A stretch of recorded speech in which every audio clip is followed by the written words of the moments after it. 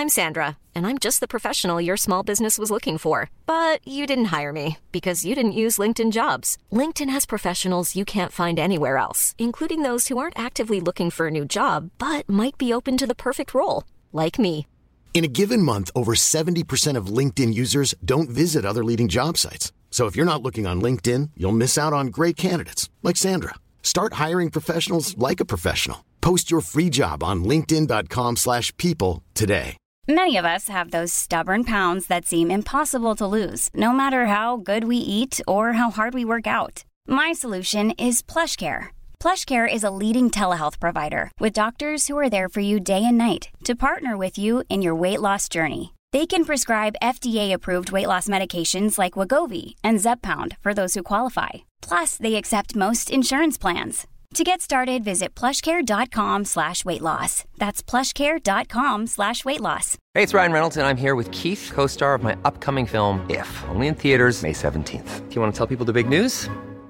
All right, I'll do it. Sign up now and you'll get unlimited for $15 a month and 6 months of Paramount Plus Essential Plan on us. MintMobile.com/switch. Upfront payment of $45 equivalent to $15 per month. Unlimited over 40 gigabytes per month. Face lower speeds. Videos at 480p. Active Mint customers by 531.24 get 6 months of Paramount Plus Essential Plan. Auto renews after 6 months. Offer ends May 31st, 2024. Separate Paramount Plus registration required. Terms and conditions apply if rated PG.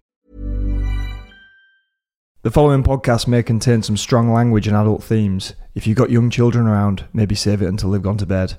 If you really don't like bad words, this pod probably isn't for you.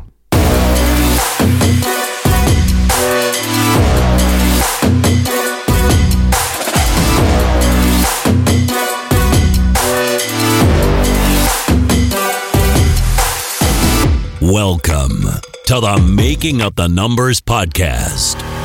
The Making Up the Numbers podcast is sponsored by Hope Technology, J-Tech Suspension, Revolution Bike Park, Ride Southern Spain, Schwal, and the world's finest independent mountain bike magazine, Single Track.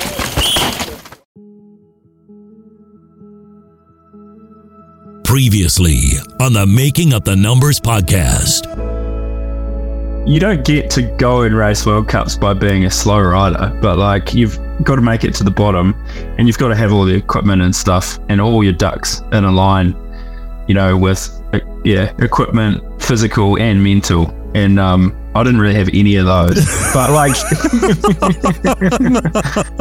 but it showed me, at least I was like aware enough. And I was also coming in where I knew a lot of the riders, because a lot of them were like would come to New Zealand, like, so I was friends with like Rat Boy and Sambo, and then all the Kiwis were like kind of on a bit of a rise then. Brooke was killing it. Had a lot of friends that were kind of on the up in the downhill world, and I was quite embarrassed because you know, I thought I had kind of big shoes to fill, so it kind of like fired me up to go and figure it out. I was so frustrated. Yeah. Like, I remember I just wanted to go straight home to the gym and lift, drop heavy weights. I've never actually experienced frustration like it and anger. That's probably the angriest I've been after a bike race, because all I knew, I was told before, all I had to do was enter better and I would have got the overall. Yeah. And you tripped it in the bushes. Yeah, I don't know what I was thinking going out the start gate, but I just was trying to break every turn on the track. Yeah, I've seen the crash video and I remember thinking, what was he doing here? He has come 10. Yeah, I just didn't make the turn. I just went straight over it. Like, Danny was so annoying before he went green, and I was like, okay, it's happening. Danny is just gonna get second or third, and I'm gonna lose the overall. This is it, you know. And I went to Amory and I was like, yo, dude, fuck, that was such a cool season. I'm pissed off, but congrats for Ryan. And when by the time I said that, the second to last split comes up, and then he's green.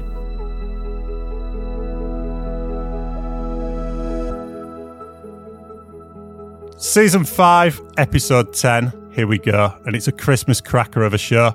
After breaking the biggest mountain bike story of the year in the last episode, there was only one man who could follow up something so large.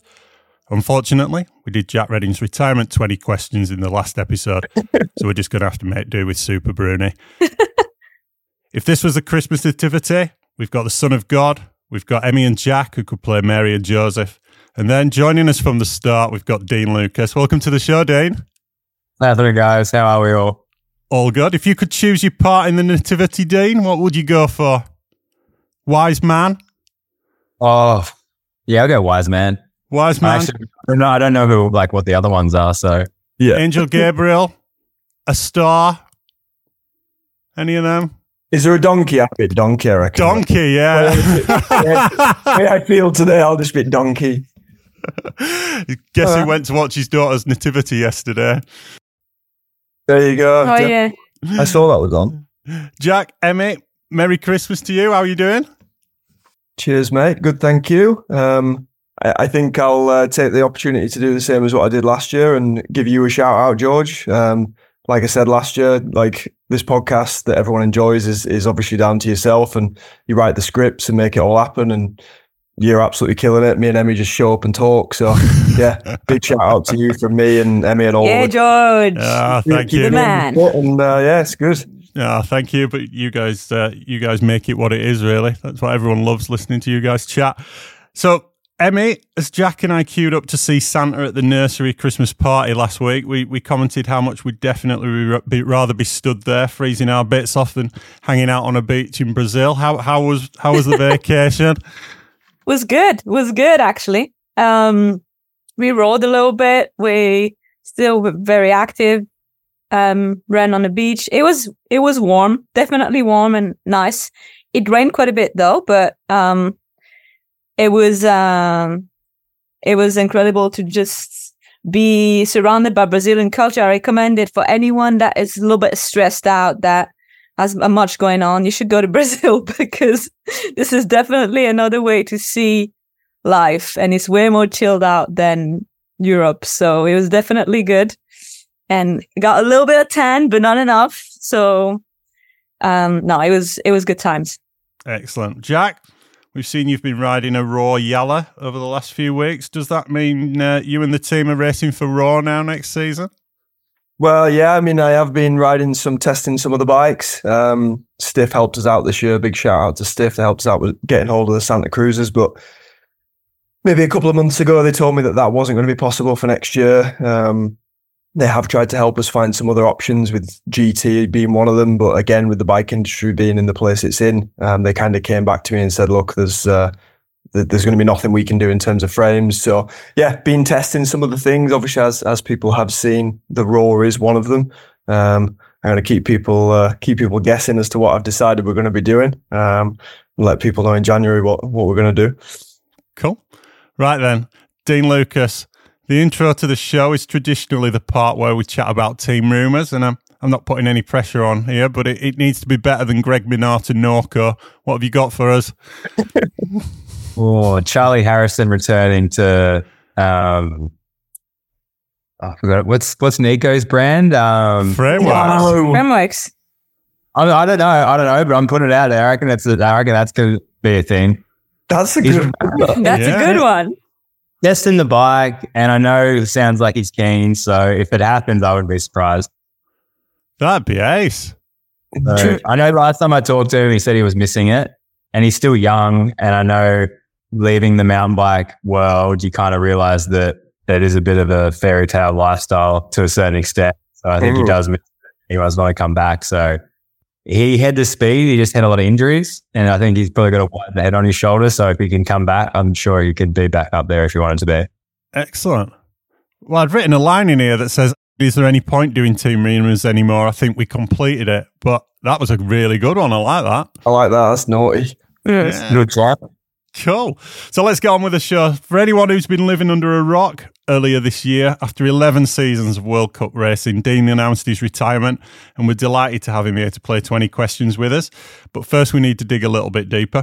Dean, I remember we commented on the show that you look to be in great shape physically coming into 2023. Tell us what's prompted the decision to retire. I was going to say Jack actually, now listen to the episode, and I was going to say Jack nailed that when he said Scott kind of gave me a little kick up the arse and was just like, need to make it happen kind of thing. And then coming in, I kind of knew they actually offered me a 2-year deal at the end of 2022. They said you can have a 2-year deal. And I was kind of in two minds whether I wanted to stay or go. And I said, just give me a 1 and I'll know at the end of this season whether I want to do it again. And they're like, yep, that's cool. But I was like, all right, if I do it, I want to train, I want to be fit, I want to be healthy, I want to properly give it a crack. But my heart just wasn't in it. I wasn't like, I was going for rides and I remember I went for a ride on my e-bike in the off season before Lenzerheide. And I was just out riding by myself. And I was just like, I would rather be almost anywhere else than here right now. And it's like, no matter how fit you get, no matter how whatever, if your heart's not in something, it's never going to be the right thing. So I kind of had inklings that was where I was at. And then I had a pretty terrible start to the season with just crashes. And obviously if your head's not in it, your heart's not in it, these things sneak up on you and get you. So it was actually really hard. It was like a lot of mental kind of battle for the first half of the season. And then I went home after Baldasol and I kind of just decided when I came home that this is it, I'm going to do it. And it was almost like a weight was lifted. It was like a actually really nice feeling. I was like, oh, I felt lighter. And then coming back over, I kind of didn't care anymore. I did care still, but I went to Andorra and it was just like, who gives a shit? That's my last go at it. Let's have some fun. And then I actually started riding better. And the 3 races, Andorra, Lidon Vial, and then Leger were my favorite race of the whole season. I remember I just was smiling the whole time. I enjoyed racing my bike again for that little instance. So yeah, I think you just kind of know yourself and what works for you. And if it's not working, don't be too worried to try something else and see how that goes. So you've just told us that Charlie Harrison might be coming back. Do you think maybe 12 months off the bike and then we could see Dean Lucas returning? Depending on the body, to be fair. Hopefully the nerves have reattached themselves by then. We're doing pretty good, but we're definitely not back to 100%. Yeah, so that huge crash in snowshoe at the end of September left you temporarily paralysed. Just how scary was that and how are you doing now? That was, honestly, probably the scariest thing that's ever happened to me in my entire life. Being in that is almost just like a nightmare you want to wake up from. But it was one of those things. So I was conscious the whole time when it happened. So it was quite a tricky section. I think like probably 15 people hit the same tree. I know I saw a lot of videos of people. You went into a slot and it kind of shot you at it. And I came in and I'd actually crashed there, not badly, just slipped out twice in the run before. So I was kind of coming in tight, a bit nervous, a bit anxious. And I came in tight and I slipped again and it put me in the V and then just shot me straight at the tree. Now I just didn't even have time to hands out or anything. So the head took the full impact. I don't know how fast I was going, maybe like 35 Ks or something like that. Found out afterwards that I actually hit the top of my head, which put my chin into my chest, which stretched my spinal cord. And when it did that, your body goes into like a safety response where it completely shuts off. But at the time, I'm laying upside down. I got my legs over my head, not really being able to breathe properly. And I'm conscious the whole time. So obviously asking people around me to help me. They don't want to help me straight away. Obviously it's a spinal injury. So in that moment, you don't know what to think. But they ended up flattening me out. And I remember the lady there's like lifted my hands up and she's like, can you squeeze my fingers? And my hands just went like this and just dropped onto my body. And I've never been in a situation like that where I had no feeling and I knew how hard I hit the tree. And then I knew I had pain in my neck and then the rest of my body was completely numb. Like I had no feeling, no movement, nothing. I was just completely numb. So obviously first thought is you've broken your neck and you're probably going to be paralyzed. And that was kind of the thought that kind of kept spiraling around for those 10 minutes. But it was funny. I was like, I'd go from scared to that. And then I'd go to really angry because I had 4 days left. Obviously Mont Saint Anne was going to be my last World Cup. So I was like, you've done this for 17 years and you paralyzed yourself with 4 days to go, which seemed pretty shit. So then that would happen. And then it was actually this really peaceful point that I would get to when I kind of realized that if that was it, if I was paralyzed, what can you focus on to pull yourself somewhat out of this scared, angry state? So I just started focusing on like the leaves in the trees and the wind on my face and just like little sensations and little things. And obviously there's chaos going on around me. And I just pulled these little things out of those moments to try and like bring myself some kind of, I guess, happiness in a way. And because my body was completely shut off, it was like this ultimate form of like meditation because there was nothing else to feel. And it's like, obviously people that meditate for years try and just get in their head and out of their body. And I was going to say, I kind of just hurried that up really quick by going headfirst into a tree. And then I would cycle around those states for about those 10 minutes. I'd kind of go around, and then eventually one of the medics asked me if I could lift my arm, and I said no. But then she's like, "Oh, you're doing it. Good job." And I had no feeling. And I looked over, and my arm was like, imagine it was like on like a puppet had it, and it was kind of moving around like a puppet with absolutely no control from me. I just was, I couldn't feel anything. And as soon as I saw that, I have a cousin that's a quadriplegic. He dove into his swimming pool on his 21st birthday and hit the bottom and severed his spinal cord. And he's in a chair and he can use his hands, but it's similar to that where he doesn't really have control. So straight away, my mind went to, fuck, I'm a quadriplegic now. And then that thought's going through my head. And yeah, it's just I was like an emotional roller coaster that kind of kept spinning around until they got me on a backboard. They put a neck brace on me and they started taking me down the hill. And as I was going down the hill, I just started tapping my toes. And I was asking the guy, the medic that was with me, I'm like, am I tapping my toes? And he's like, yeah, you are. And that was the first point where I was like, oh, fuck, I'm probably going to be able to walk again. And that was like the first like deep breath of relief after the whole incident. But it was kind of short lived because then as soon as I was like, I'm probably going to walk again, then the pain started coming in. So I was like, you got something back, and then the pain joined it. So yeah, it was a roller coaster, and it was a big hit, but no, very lucky anyway. So how are you doing now? I'm pretty good now. I like the first month was hard flying back. I had to fly back economy with a neck brace and sit in the middle seat because I didn't have any upgrades. So yeah, spinal cord injury, barely any strength, barely any movement. I think it was a 6-hour flight and a 14-hour flight. And just, I went to the bathroom once in a week, and because everything, I think all my feeling and nerves shut off. I couldn't pee properly. I didn't know how to pee. I couldn't go to the toilet properly for so long. It was kind of funny. We were driving from Snowshoe to Montreal, and we ended up stopping at an Applebee's to get dinner. And I couldn't eat because I hadn't gone to the toilet in like 4 or 5 days, so I couldn't eat anything. And I was like, I need to go to the toilet. I'm busted. Like I obviously need to go, but I couldn't.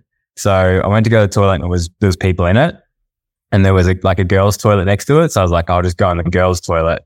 So I go in there, and then anyway, the manager must have saw me go in, and he comes in. He's like, oh, is there a guy in here? I'm like, yeah. He's like, mate, you need to get out. Kind of had a bit of a go.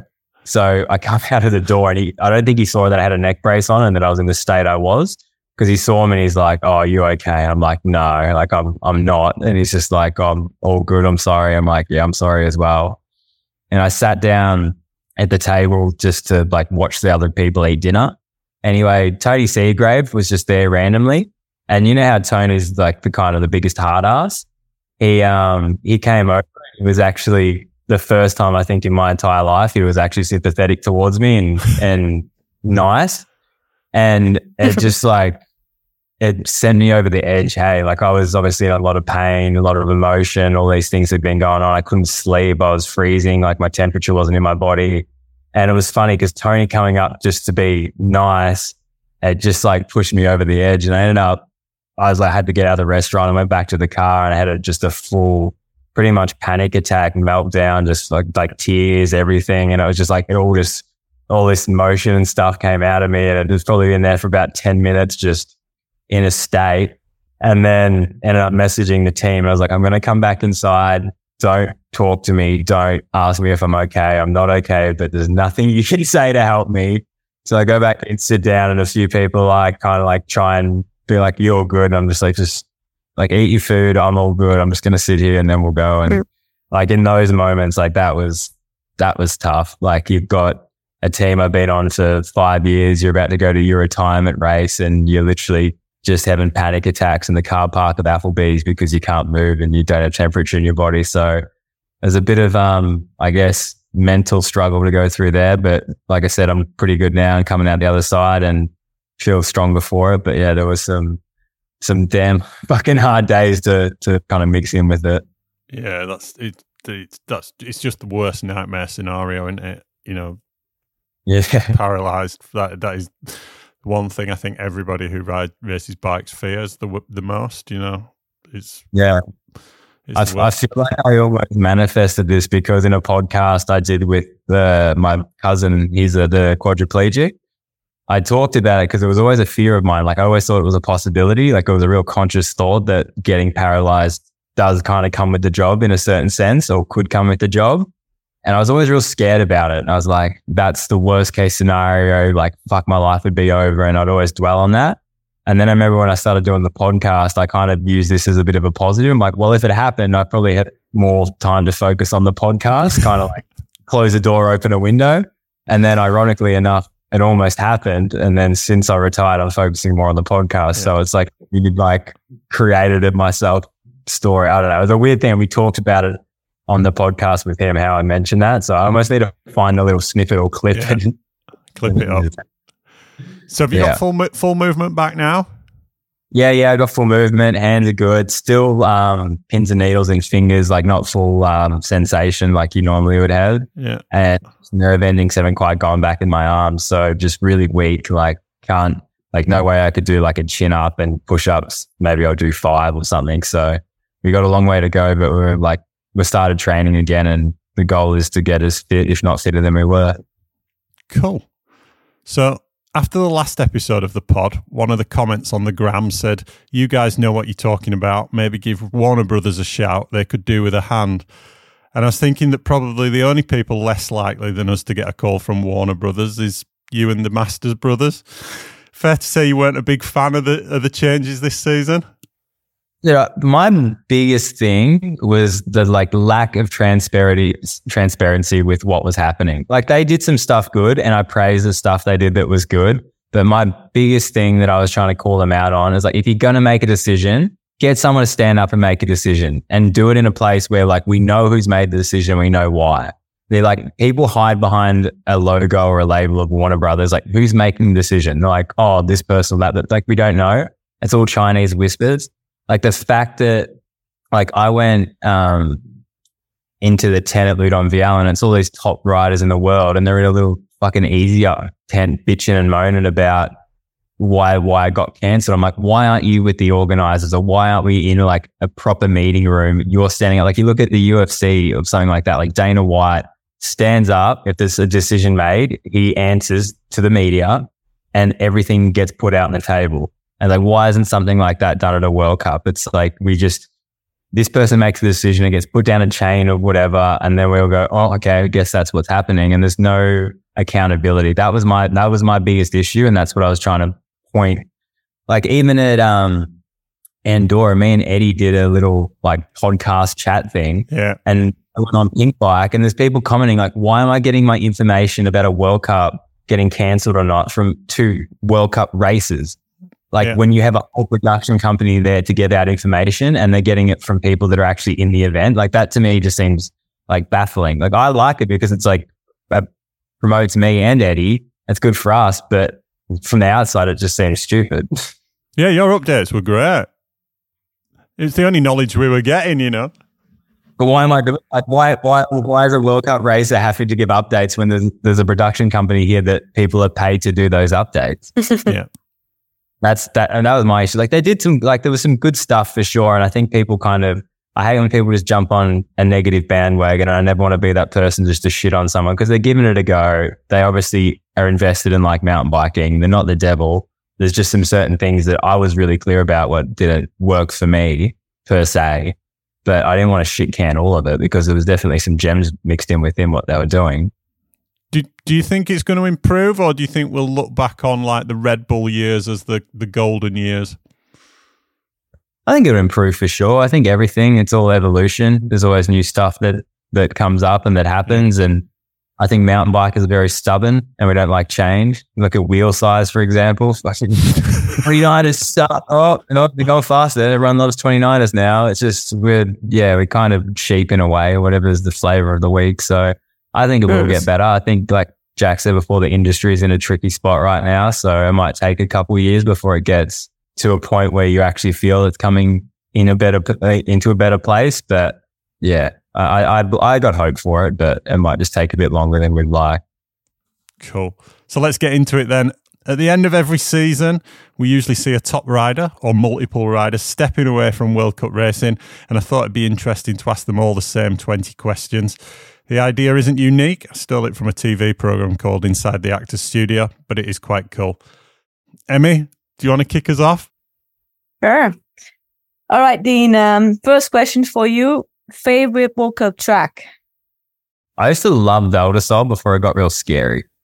Like old school Valdesol. Like it was hard, but it wasn't like as scary. I swear it's just like when we raced it last year, I was like, I'm just surviving. This thing is... Yeah.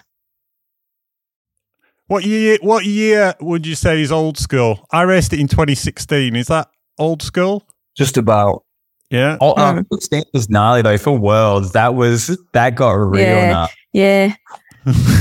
I would say before Worlds. Where it was I remember maybe 15. It was really fun. I just remember that 15 track and 14 was fun as well. Yeah. Back then, I really enjoyed it then because it was actually loam and like yeah. Came out, but then it just got like now there's massive rock gardens that I don't think need to be there, but is what it is. All right, then your least favorite track? Or Fort William.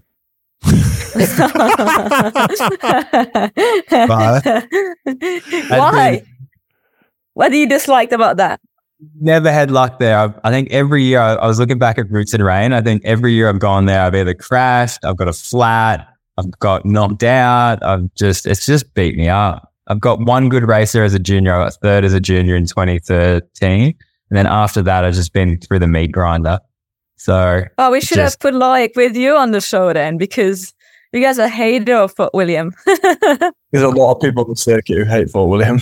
Yeah. I think you can count on one hand the number of riders who do like it. There's Greg, Amory, Charlie Hatton probably now. It's just the riders who've won there, and there aren't that many, are there?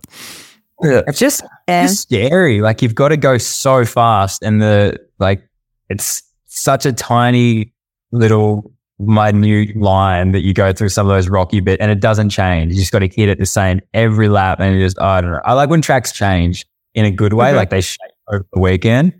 Yeah. Fort William, it's rock. I'm like, that's rock's going to be there the next run, and the next run, and the next run. Nice. Third question then. Greatest rival? Whoa. Greatest rival. I had a really good rival. His name was James Carter, but that was when I was like a junior, like under 13s and stuff. I remember he would beat me every race we'd go to. And I get so frustrated, and then he would go to the next race and he'd beat me. And for about 3 years, I think he beat me every weekend. But it like actually taught me to, okay, I need to figure out how to win. And I always tell kids or parents, I'm like, your kids need to learn how to lose before they know how to win. And it was such a good lesson to lose again and again and again, and then build that resilience to keep trying and showing up. And then eventually I finally beat him in like my second year or first year under 17s. And then he only did another season, then he stopped. And it was just like he hadn't learned to lose yet because he'd always won everything. And then I think once he lost, it was like, I don't want to do this anymore. And then he went and did something else. So he was definitely a good one. Maybe Connor Theo. We've always had some good battles back and forth over the years in Australia and then in the World Cups. I'm trying to think. 10 years I've been building that resilience for. But day will come, George. Your day will come. When that day comes. Be ready. So, fourth question then. Best mate on the World Cup circuit? Oh, that's got to be Jack and Charlie. They go an equals pair. They come as a combo deal. Like those intense days, that was something else. What's your favourite memory from those intense days? Just all of it, just traveling around. I think 2017, staying in Morzine together and just getting up to no good and just, I don't know. Looking back now, like I appreciate it more. Like I knew it was good in the moment, but then you look back and you go, man, like we were all best mates on this team. We're all on the come up as well. We're just everyone. It was just really cool. It was really cool. We had Jen. She was the like team mum and she looked after us like a team mum. And it was just a really nice, it felt like really family. Like it felt like more of a family than a team. And yeah, we had some great, like it's very rare that like me and Jack grew up racing since we were 12 and then to be on a team together and being really at the top of the sport at the time. Like at Croatia, we always joked about getting the double podium. And at Croatia, I got third and Jack got sixth. He missed, Dak got him by like 0.02 or something. And we always like, we almost got the double podium together. But yeah, we had some really good times together. I'd be good to go back and do it again. Maybe we'll all join Nico's team. We'll just do a reunion. Love it. All right, Dean. So what would you say your biggest strength has been while you've raced?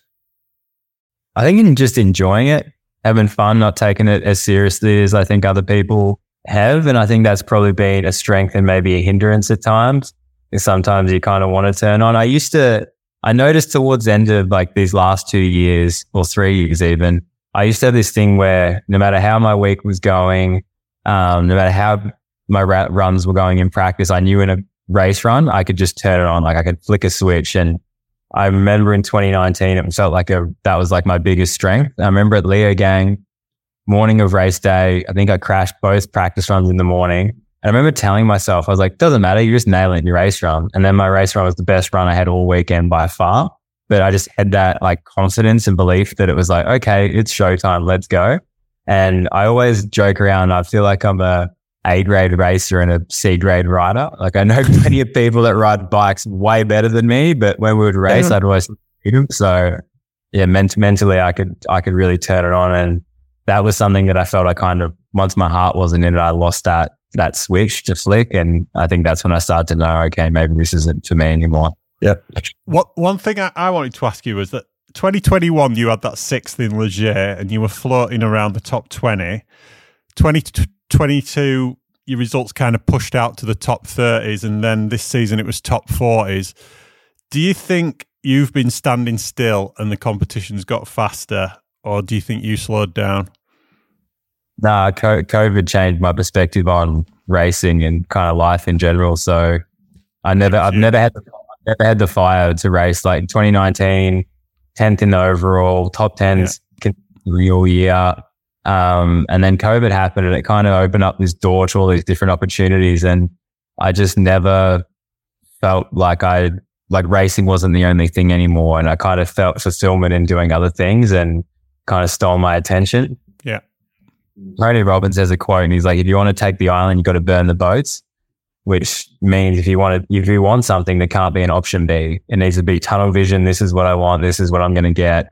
And that used to be racing. Like the island was downhill World Cup racing. Then when COVID happened, it created all these other boats. And I was like, maybe I want to go on the boat. Maybe the island doesn't look as appealing as it used to. And I could never get back into that headspace with racing. And like I wanted to still, it wasn't like I didn't want to be a World Cup racer, but the fire kind of went out, so to say, and never went back on again. So that's life. And I try not to, I don't think it's a good or a bad thing. It's just what it is. And I feel pretty happy about my decision now and the new chapter, and let's see how that looks.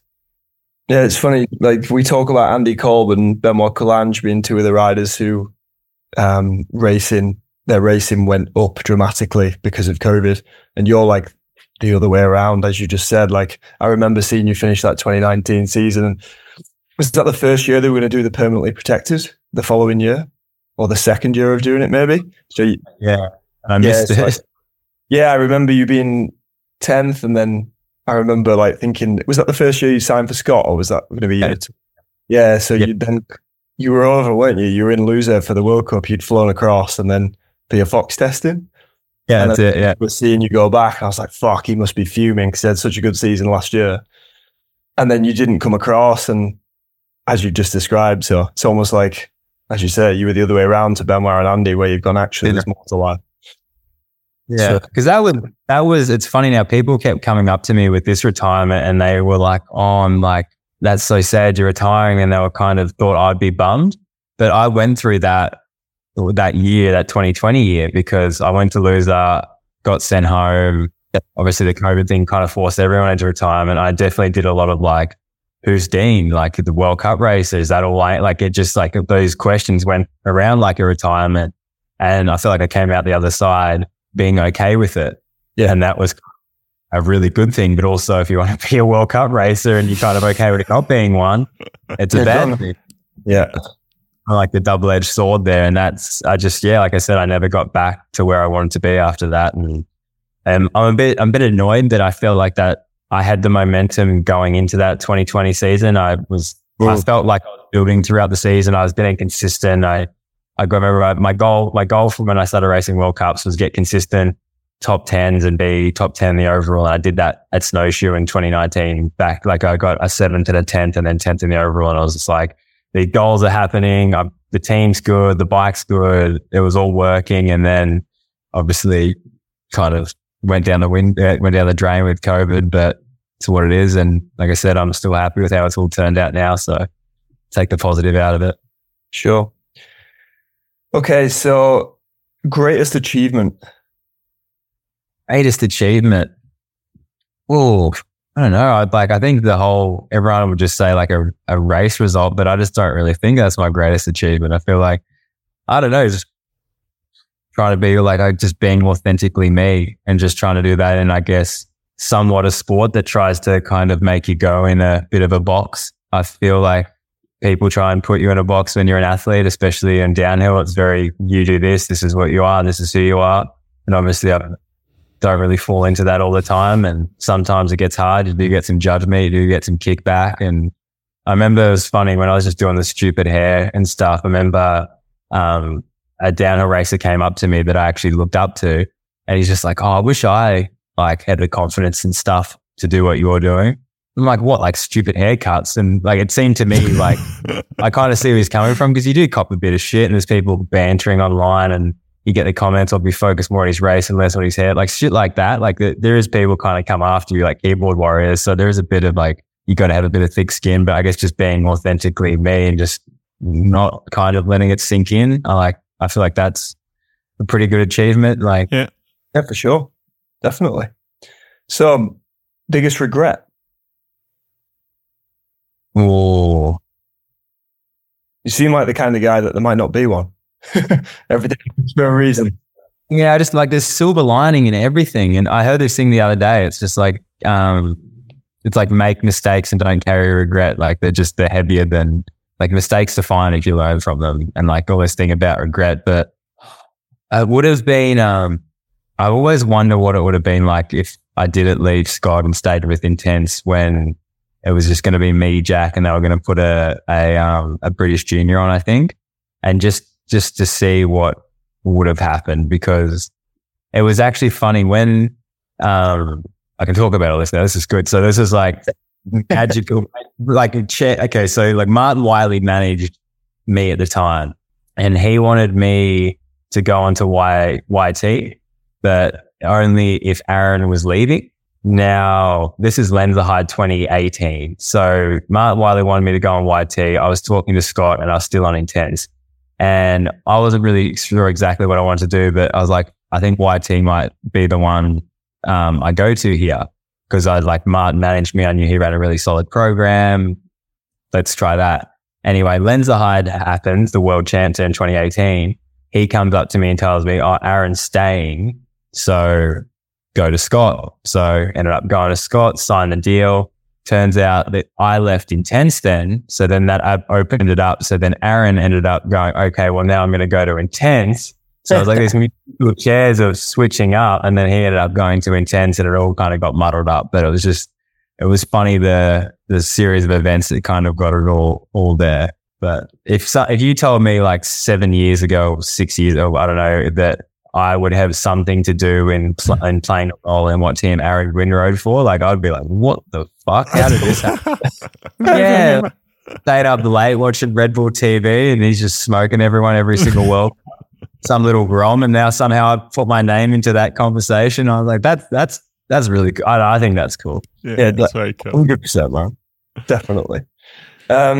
Favorite memory? Or like a World Cup.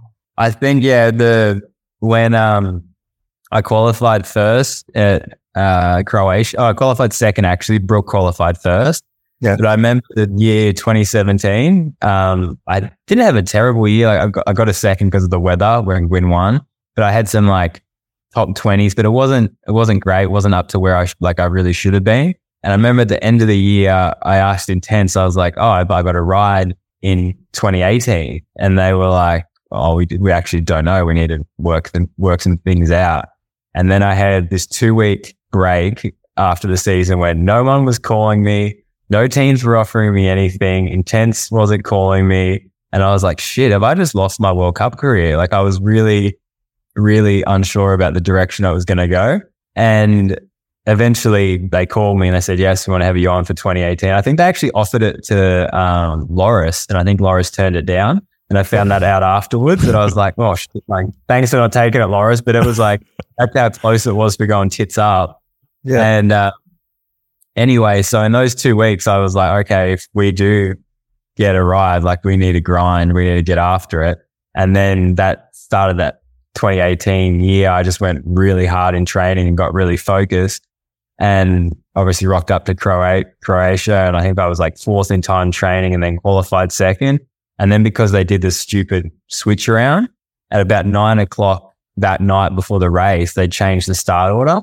So first off, they put me 14th down and Brooke like 18th or something. And then they changed it again. When they changed it, they put me down last. So I'm in bed and I just get this message, oh, you're the last man down the hill now. I'm like 9:30 at night. I was like, this is not the shit I want to be seeing, right? I see this. I start freaking out because I'm like, oh my God, this is like childhood dream kind of come true. But I just remember so clearly being in that start gate at the top of the hill. And I just thought back to that 2 weeks when no one in the industry was calling me.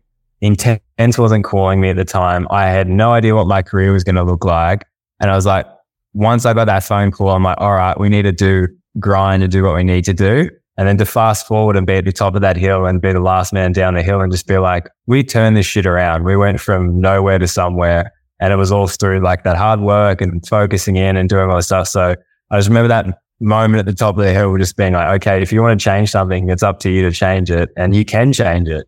And you can get back there. But that was just a really refreshing and just nice moment to be like, no, we still got it, and it can be done. So that's gonna be very much up there. Cool. Nice. Next one then, your best race run.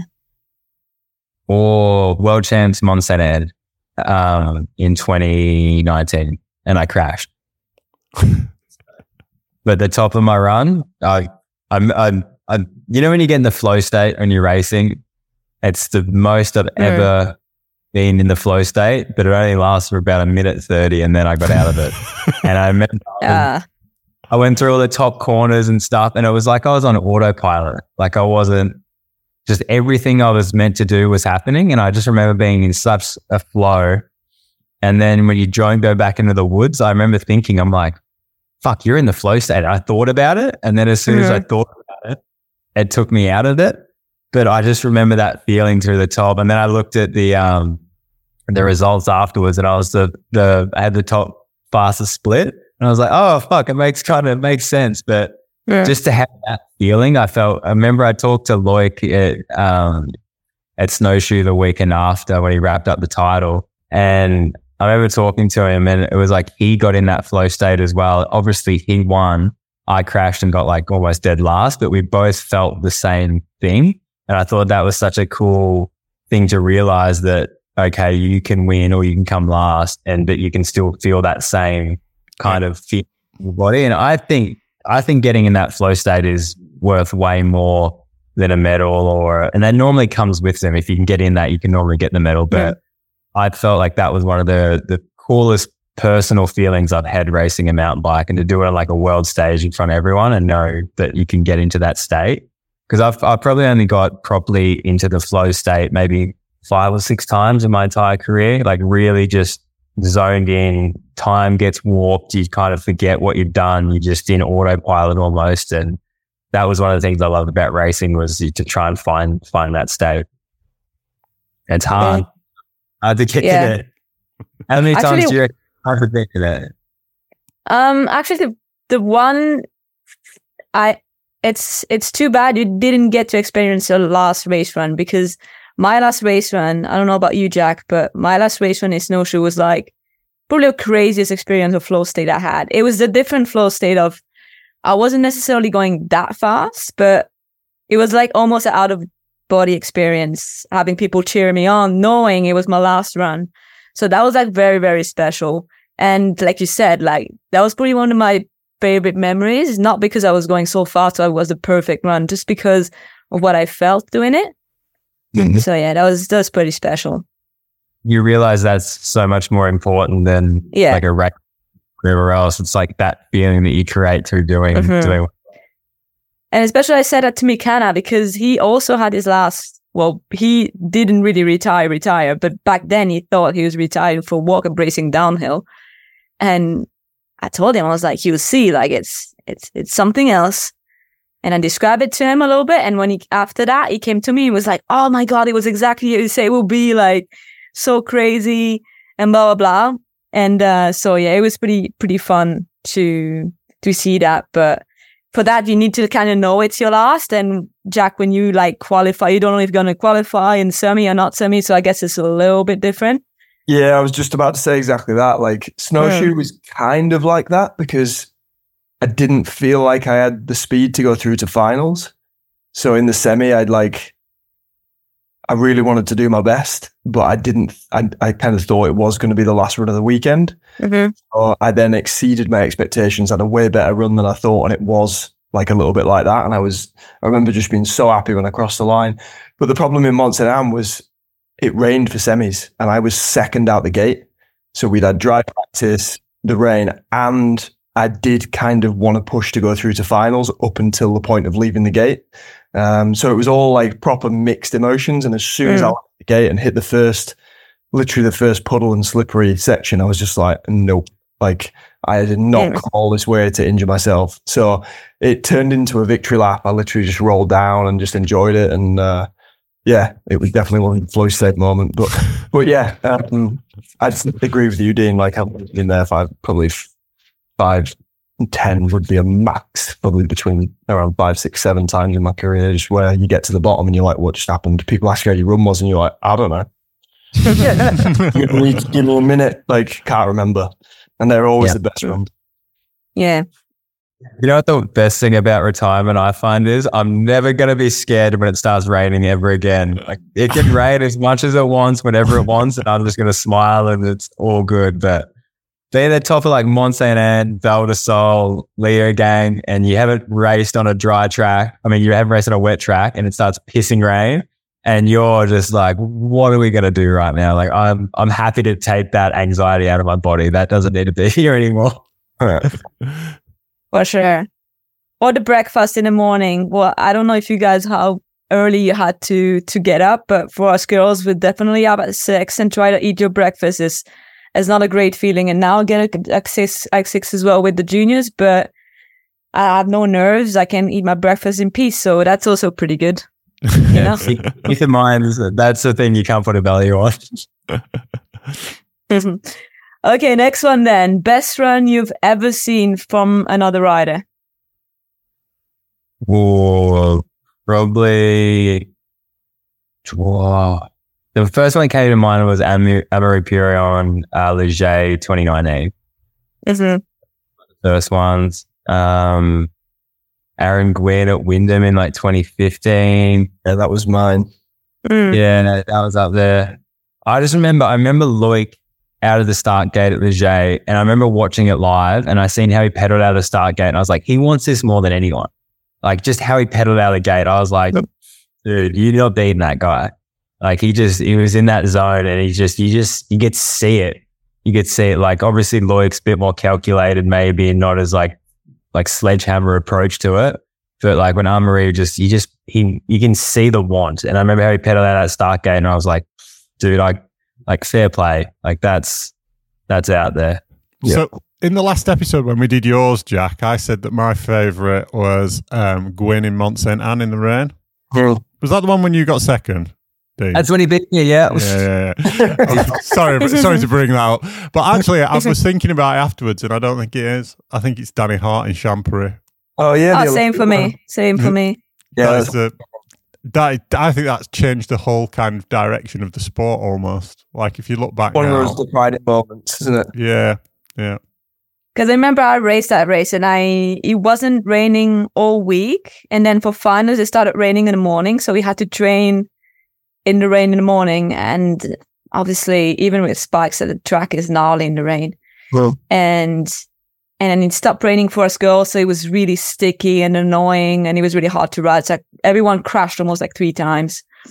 And then for the boys, it started raining again. So it got a little bit better for the guys to ride like in the rain rut. And that's exactly what Danny did. He rode the rain rut like a maniac the whole way down. And I was in the finish area. And I remember clearly looking at it. And it was pouring rain. Everyone was like going crazy because of that run. Because we were like, what the fuck is going on? And when he whips the final jump, that's just like... Yeah, I was just like crazy. How old was he? Like 19 or 20 then? He was pretty young, wasn't he? He was first year elite, I think, wasn't he? Yeah. So come out and do it then as well. Yeah. But that's maybe no pressure, no pressure to do it. He's just a kid just... He was on one that year. I remember he raced Velversol and I think he got second to Gwyn. But I remember he went off to Sam Hill, jump at the bottom, and he drifts and he hits a bank and it almost like shoots his back wheel over to the other corner. Like he was just doing these mad runs. Like he just had no care for safety back then. Pulled one up already. Can I put another one in the pot? Reece Wilson, Leger, 2021. He's what flying Scotsman. Yeah. I just love the fact he didn't give up. He was like that mentality. I love that mentality when you see a racer and they don't have to win, but they just don't give up. And I think full that's commitment. Yeah, he's like pissing down rain, and he's like, I can still win this. And that to me, and obviously he was still he was the fastest guy in the wet by far. And just to see that is just so impressive. To just like that's such a like you saw the other guys, some of them just pretty much rolled down, and then him to go, no, it's not over. I think is like even if it doesn't work out, just to try and do that is super impressive. Nice. So next one, I probably know the answer to that question, but biggest crash in your career? I would say obviously that's the obvious spinal cord one, but I think one that was almost scarier was in 2018, Fort William of all places, when my tire blew off the wheel in that last corner before the hip and got KO'd and was out for. I remember that. Yeah, so that's after I got the third at Croatia and I was real confident coming in, and then tire blew off and got knocked out, and it kind of wrecked my whole season after that. Yeah. So that one was just scary because like if you make a mistake, like I made a mistake at Snowshoe, I accept that. I fucked it up, but at Fort William that year I didn't do anything. I just rode into a corner and woke up 2 minutes later not knowing who or what I was. So that was a very scary experience. I think that was a big crash. I obviously was out unconscious, so I don't know what happened, but the way people came up to me in the pits, because they obviously saw me sprawled out, there were some concerned people coming up to talk to me, to be like asking me if I'm okay. And you can see in their face that I was like, okay, this wasn't a pretty looking crash. So that was a big one. I just wasn't present for any of it. Yeah. Next one, worst injury. I guess it's also coming with the biggest crash. Yeah, spinal cord for sure. Just, mentally and emotionally and physically, just, hardest thing to overcome. Like I think the biggest thing that with a spinal cord injury is you just don't know what you're going to, it's like a lucky dip each day. You're like, am I going to get feeling back? Am I going to get this back? And some days you don't, and some days you get a little bit, and some days you don't get anything. And then it even kind of get worse on days. So it's just trying to have a positive mindset when you can't feel everything. And like, I didn't have temperature in my body for about 3 weeks, so I couldn't feel heat. I was either freezing cold or numb. So I'd wake up in the middle of the night. I'd feel like I was paralyzed at first because just all my joints and everything the nerves weren't firing. So I'd feel like I was paralyzed again. I'd be freezing cold. And then I would go have a hot shower. I couldn't feel the hot shower. Just skin was like almost like pins and needles, but like stinging almost with the hot water, but I couldn't feel it like it was hot.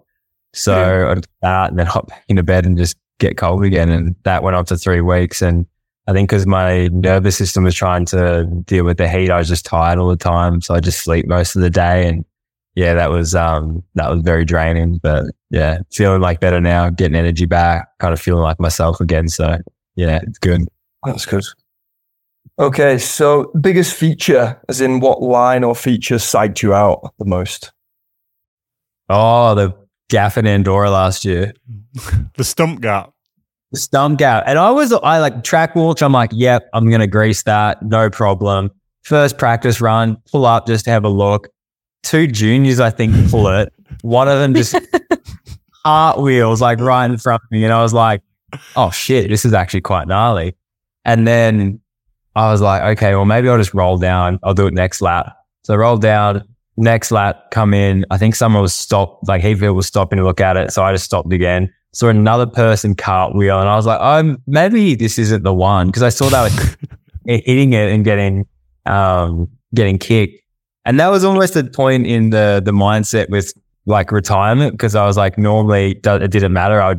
It's faster, I'll pull it. And that was a time where I didn't do it. And it was, it was just kind of, I started thinking, it's like, oh, the old Dean would have done that. And I was like, I just don't want to do that anymore kind of thing. Cause it was just sketchy. And there was one that, Val de Sol, where the big step down near the bottom is. It didn't used to be a proper step down. Yeah. And you had like a natural gap over a stump. That was. Yeah. I remember no one was like, no one's doing it. And then Brooke did it. And they were like, fuck, now we got to do it. And then you just progressively everyone did it. I remember that finals morning when everyone was parked up there watching, because as you say, a couple of people had done it in semis, maybe Brooke and Minar or something. So then next morning, everyone was there and it was just like a chain of like, oh, well, if you've done it, I'm now going to do it. Oh, I'm going to do it. And before you knew it, all 60 riders were just fucking sending this thing. It was wild. Yeah. It really needs to be set up so if there's a big gap, we all vote that we don't have to do it. So even like a Ludo Biel, that gap that Jackson and a few other guys was doing, I was like, you Over can have berm. Oh my God, yeah. That video of Jackson doing it well is absolutely greasing it. And I'm like, that you can have that, man. That's not for me. No, fuck no. Right. Well, I didn't thought when I walked the track, I didn't think that. Like, it wasn't even like, oh, maybe. It was like, it didn't even come up on the radar. Yeah, unbelievable. These days, man, they're millennials. Yeah, let them have it. I'm gonna have a beer and watch. Yeah, just sit back, enjoy it. Got our time. Yeah, exactly. So, favorite bike? Oh, I'm gonna just say for nostalgic reasons, and I feel like I almost don't want to say a different brand while I'm still on Scott. I feel like that's a bad. Christmas. Say whatever you fucking want. Okay, so I'm just going off. I love Scott bikes. So the best things. No, but when I was on Da Vinci in 2015, we had this Wilson, and it was 27.5, first 27.5 bike I went on. And I think, when you jump up a wheel size, you're like, oh my God, this thing works so much better. So we had that. And had a really good season. I think I got 12th in overall. I got my first podium in Lens of Hyde. So it was just like a lot of good memories attached to it. But one of the coolest things about it, after that season, I just had it sitting in the shed. And then I had a mate that's like, oh, I want to do a downhill race. I'm like, oh, I've got a spare bike. And he ended up racing it. And I think he got like second in expert or something on it, which was kind of cool. And then this young kid that I've been helping out, Will Pope. He wanted to get into racing downhill, but his parents didn't want to buy him a downhill bike. So I was like, oh, I just borrowed the Wilson. So he started racing the Wilson and started doing pretty well. And I think that encouraged his parents to come get a bit more into downhill. And then eventually they were like, oh, this is cool sport. People are cool. So then they brought him a bike. And now he's going to come over and race World Cups next year. So it's like kind of gave him the start to get into it. And then I gave it to another mate and he was doing backflips on it. And then I've got it to another mate. It's just gone through so many people and it's had such a cool, got me my first podium. I got this kid to start in racing World Cups. It got my mate. It's just so cool how it's just progressed on. And it's just kind of, I still got, it's actually my mate's house, down in Victoria. because he's just been riding it just because he doesn't down a bike. And I said to him, like, I'll get it back one day when I want to hang it on the wall. But for now, I can just keep doing the rounds and keep sharing the love. Yeah, that is cool. Okay, favorite thing about racing? I think the place it can take your mind, and like we say in that flow state before, and it can push you past what you think is actually possible, and it can just focus you in. And there's not many other things in life that compare to that pure focus on achieving something. And that's one of those things I think I'm probably going to miss the most, is being on that crowd and having those nerves and throwing it all out there on the table and it kind of working out. It's a pretty cool feeling. So I reckon that's probably one of the biggest things I'll miss, but I reckon that was one of the coolest things. Just knowing that it's like, this is all on me now. Like, especially when I said I went last at that World Cup, I'm like, everyone I've ever looked up to in the sport is about to watch me try and do my best. And then if you do nail it, you're like, okay, that was good. And that's the double-edged sword with individual sports, is if you don't nail it, it's all on you. But if you do nail it, it's also all on you as well. So it creates a lot of pressure. But I think if you can train your mind and body to deal with that, then it can end up being pretty cool. Nice. Least favorite thing about racing? The isolation. I felt that was a big reason as well why I wanted to stop. Was it's so isolating to be from Australia and race. Like, that was one thing why I gravitate towards the podcasting, because it's like you connect with people. It's like the polar opposite to racing. It's isolating in the fact that I haven't really been able to maintain a proper relationship for the last 10 years, because it's like, all right, this is really good. This is going well. I'll see you in 3 months, or you'll come over. And then that's an element that you have to balance at a World Cup when you've got your girlfriend there as well, which can be good and bad depending on it. So just those factors alone, it was one of the things, like, now with what I'm setting up and what I'm doing, I'm constantly meeting new people and connecting with new people and being able to see my family more and having a relationship with them. And as good as racing is, it's just like you miss a lot of life. Like, you miss a lot of your family, you miss a lot of your friends, your girlfriend, just people in general. And I was just that was another factor. Like, I was ready to, I'd go out for training rides and be out in the forest for 3 hours by myself. And it's just like, I just want to hang out with some people. Like, I don't have people to ride with here that are professional athletes. So, and that's kind of been the story for the last, this pretty big chunk of career towards the end now. Like, I got into mountain biking because I wanted to go riding with my mates, and I was always the youngest one chasing faster guys. And then obviously life gets in the way, and people get kids, people get jobs, they go out and do that. And I kept mountain biking, and it's like, where do all my buddies go? Where do all my friends go? And that was definitely a rude awakening when you realize that something that you did as a passion with your buddies suddenly becomes a job by yourself. Wait until you get a family and kids, Dean, and then you just crave isolation. I go out looking for it. Yeah. It's funny because my brother actually does say that. Like, he's got to watch kids now. But yeah, I need connection with people. Like, I love people. I love conversing and chatting. And yeah, I do like my alone as well. But yeah, definitely too much of it isn't good either. You're going to go around a little loop. Yeah. And then we're going to speak to you in about 4 years, and you're going to be coming out the other side going, yeah, I'm a team manager. I'm going to stop the world again because my kids are fucking annoying. What? All right, next one. Dean, favorite curse word? Oh, curveball. Mine was already answered before I even got asked. Yeah. Like, maybe fuckwit. Nice. That's a good one. Is there a classic like Aussie curse word that like we wouldn't potentially not use over here? Is the one that you guys? The C word would probably be up there. Oh really? Yeah. Yeah. That's cool. I want to say it on the podcast, but there is a level. We have a warning, but there is a level. I don't know why I've even George can beep it out. Yeah, no one's ever dropped the C-bomb on the show. Yeah, I don't think I've dropped it. I only been the first person, so yeah. Nice. Okay, next one. I think you already kind of addressed it. Thing you'll miss the most. You talk about that flow state in the mind, that the place that I'll add to it, just like the people, the fans, the other riders. Like, it's not often that you can, as much as when a race is happening, I guess we're all kind of in our own little bubble. Like everyone's mates, like everyone's friends. Yeah. All downhill mountain bikers seem to just idolize motocross riders, but I wouldn't change what we have for what they've got. They're all kind of rivals, and there's no camaraderie, and they just seems a bit weird. You're in your own little clique and you do your own thing. And like, I'm mates with everyone in the World Cup, which I think is pretty cool. And we're not trying to take each other out. We're trying to share lines and go faster. And I think that's something that I'll definitely miss. I remember it was actually funny. I crashed at Snowshoe in 2022 as well. And I wasn't going to race. I was like in a pretty bad way. And I remember I was like, I'll take a heap of painkillers and try and ride. And I remember doing my first run, and there was so many people, like other riders, cheering me on because they knew what had happened. And they were just like, hey, Dean. And like, I remember getting to the bottom and I was like, man, I'm so pumped up just because of all the support from the other racers.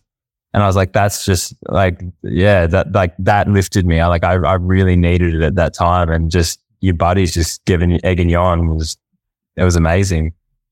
So yeah, I'm going to miss all guys for sure. Thing you won't miss? Fort Williams.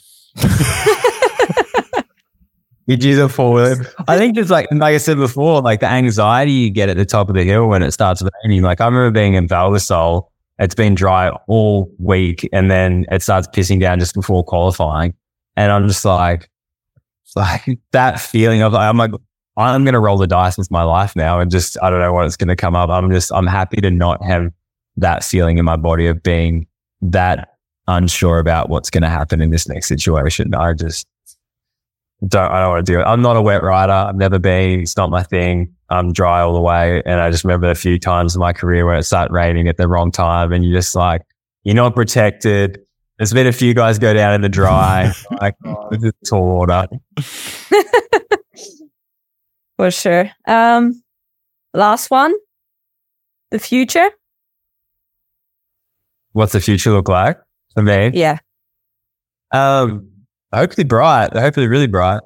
But at the moment, I'm actually in my warehouse now. I'm just leasing a warehouse up in Queensland that I'm turning into like a creative space. So for like videography, photography, I have a heap of art here as well that I'll be selling and displaying. And that's kind of a bit of a side hustle. My main focus is the podcast. Like I want to get my podcast more off the ground. And that's kind of to set up here. I'm currently building the studio as we speak, but it's going to add a few more things onto it. So it's kind of an organic way to like meet people and have brands come in and whatnot. So we're just building that at the moment, getting it all finished off. But yeah, the big focus is the podcast. I'd like to come back over the World Cups at some point and obviously kind of do what I was doing with Eddie this year, but not just with Eddie, stuff on my own and stuff with him, and kind of, yeah, I feel like obviously us being racers, we've got a pretty good idea of how to talk to other racers and when to kind of go and what to ask. And I feel like it gives a very relatable,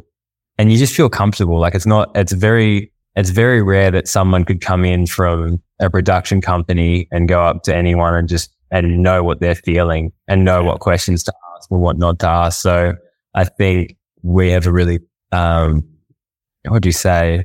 Like we're very lucky to be in that situation. So I don't want to like squander it. I want to kind of use it in a certain way. So I would like to come back. I'm not sure if it'll be next season or maybe the season after. I haven't looked that far ahead, but I'm going down the hard line in Tasmania to kind of do a bit of what I would do at a World Cup. So if it gets a good response and it's fun and catch up with everyone and maybe stir Loic up a little bit and get some stuff happening. We'll see how that goes. But yeah, trying to kind of bring that over to, just the World Cups and see how it all goes here first, I think. But yeah, just trying to even just connecting with my family more. And like I said before, it's with the isolation and with the job, we miss a lot of things. Like my brother's got a little girl, and for the first half of their life, I just didn't see her that often. I was traveling a lot, and then you're training, and then you don't live in the same spot anymore, and it just becomes hard. So try and have more time with the things that actually do really matter, I think has been really cool, and just kind of not feel like you're doing the wrong thing. I'd always, no matter what, if I was in race mode or pre-season, no matter what you do, you've kind of got this thing in the back of your head, should be training, should be doing this, should be doing, and it controls your life. Like it definitely is a hard thing to snap out of and snap back into. So kind of since I retired, it's just been, there's new goals, there's new worries. So it's not like it hasn't gone, but it's shifted to a new thing. And I think that's been really, really exciting and really cool. I really relate to what you're saying, like that pressure in the back of your head. When I go riding now, it's such a different feeling of when I was going riding before. Because if I don't want to hit a feature or if I don't want to do that crazy line, I don't have to. It doesn't matter. Yeah. And before I was just like, fuck, you haven't done this and that. Like, what the heck? Like, is it going to matter for your racing? So I enjoy riding way more now, actually, than I was when I was actually racing. So yeah, I'm excited for that. I'm excited because people keep asking me, "Oh, you're going to ride again?" and all this, and I'm like, I'm sure one day I'll ride again, but right now, like, I honestly don't have any want to hop on a bike. People keep asking me, like, when are you going to do it? I'm like, I don't know, but I know it will come. Like, eventually I'm going to go, okay, let's go for a bike ride. I'm sure I'll have fun, but I want to enjoy it again. Like, I hated that I didn't enjoy it like I used to. Like, it's something that we all obviously have such a passion and love for. I remember when I'd hop on my bike and it was just the best thing ever.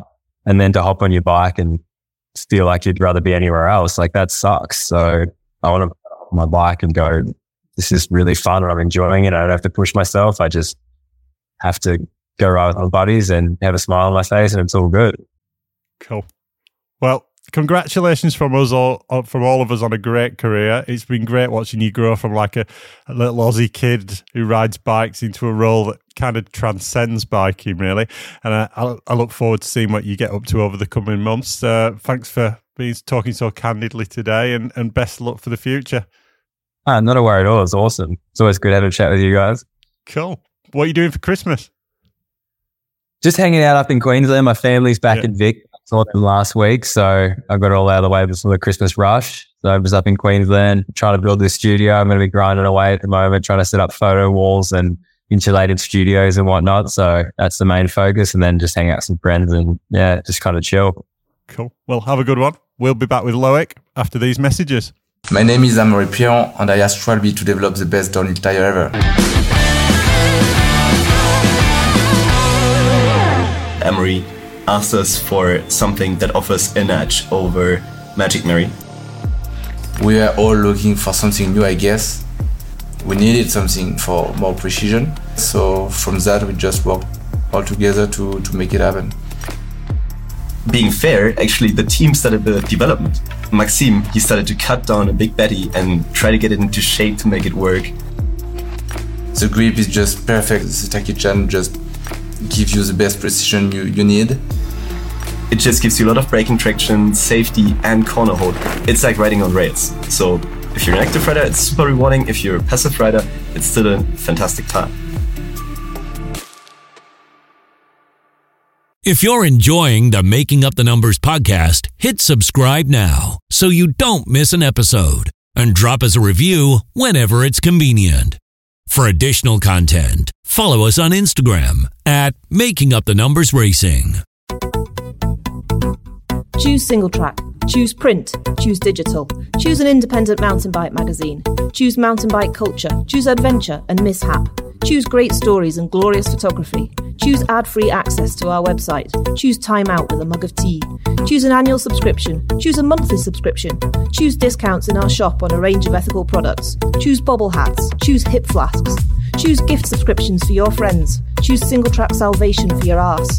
Choose a username. Choose a community. Choose to support independent publishing. Choose your future and our future. Choose single track. At the start of every season, the 100 or so best male downhill racers on planet Earth line up to try and either become world champion or to capture the World Cup overall title. And at the end of the season, Loic Bruni wins one of them. That's the way it's been pretty solidly since 2015, with 5 world championships and 3 World Cup overalls under his belt in just 9 years.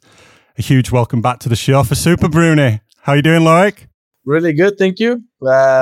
Nice introduction. I was like, okay, that's cool. Sounds cool. Thank you. It's true though, isn't it? You usually win. Yeah, not always, but it's been good lately. So enjoying as long as it lasts, Yeah. So where in the world are you right now? I'm in my hometown for the holidays, having some time with the family. It feels really nice. I like it. Yeah. And under a week to go. Are you all set for Christmas? No, I'm so bad. This year I was like, okay, I'm getting old. I need to organize way before. So I have all the presents ready. And we're like, 4 days from it, 5 days. And I'm still missing a lot of Christmas presents, but I'll be fine. I'll be on time. Yeah. Throw some money at it. Exactly.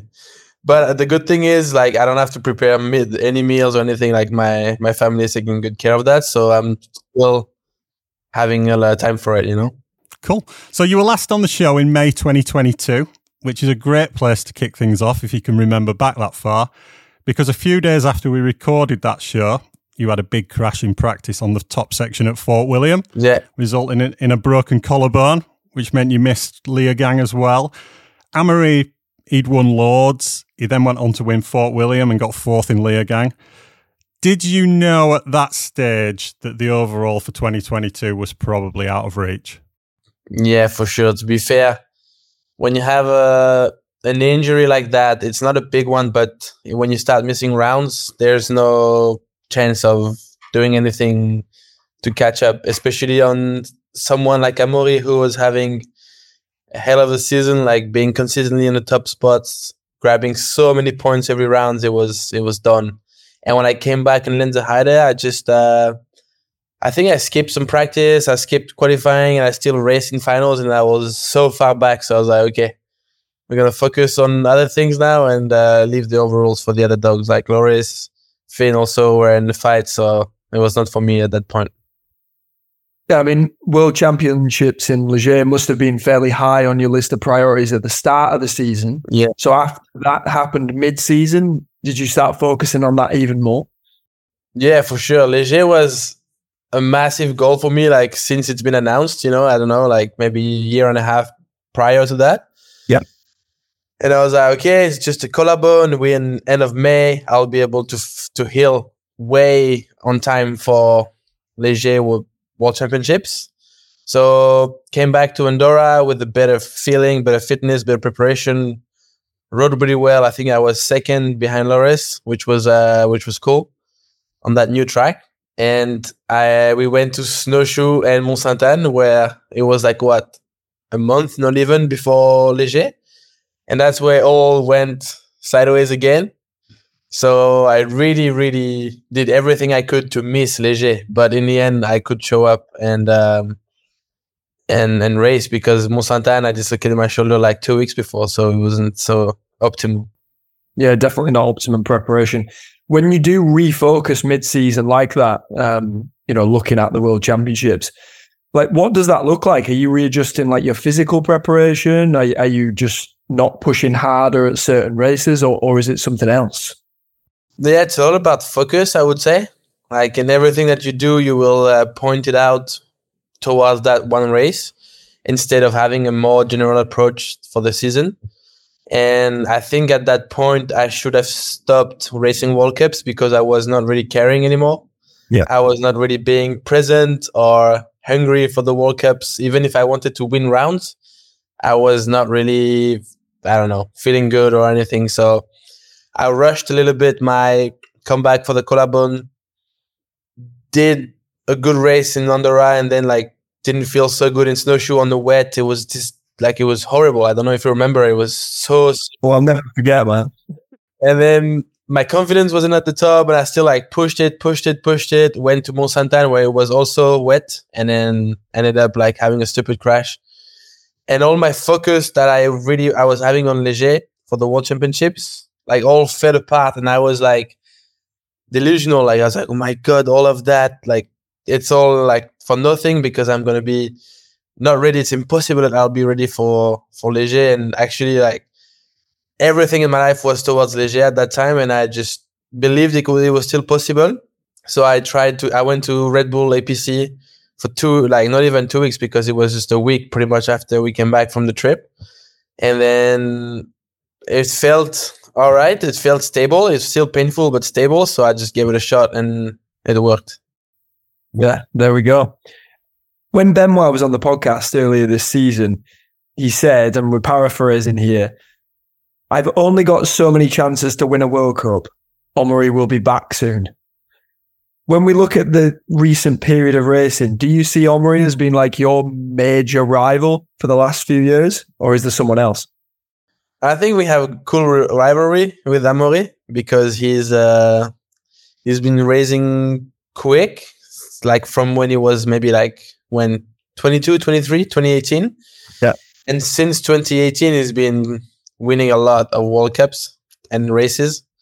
So in a small amount of time, he's been really impressive. And I was also like at the top when he arrived, let's say, and he kind of took over and was the man to beat for a little while. And then that season in 2019 where we were going back to back, the both of us like fighting so hard until the last guy, until Danny Hart crossed the line in snowshoe was pretty epic. You still pay Danny a retainer now, or is that finished? Yeah, every year I have I need to do it for 23. It's almost the end of the year. It's been a really good rivalry, and that like 2019 was a big part of it. And I think when I've been injured, he's missed me, and vice versa. When he's been injured, for example, all year I've been missing him so much, even though there's plenty of other competitors that are as good or, you know, like super good. Yeah. He's a special one because there's a super cool hate and love relationship between us. And he's one of my main rival, and I really enjoy racing him. Nice. So for me, what separates you from all the other riders is timing. There's incredible bike riders on the circuit who I'm not going to name them, but who can all win World Cups, but they never seem to be able to peak at just the right time. Then there's Amaury, who doesn't seem to have any peaks. He just attacks every race with the same level of focus and he wins until he crashes, basically. You seem to be able to manage situations and peak at just the right time again and again. Tell us a bit about how you do that. Well, it comes a lot with planning the season, planning the goals with the people around you, like in your team and for training and stuff. So every year we focus a lot on the overall because it's also like it's for me like the hardest thing to achieve in the season is to win the overall. So we try to prepare for the most for the most possible like every track is different, right? So we try to prepare for all of that.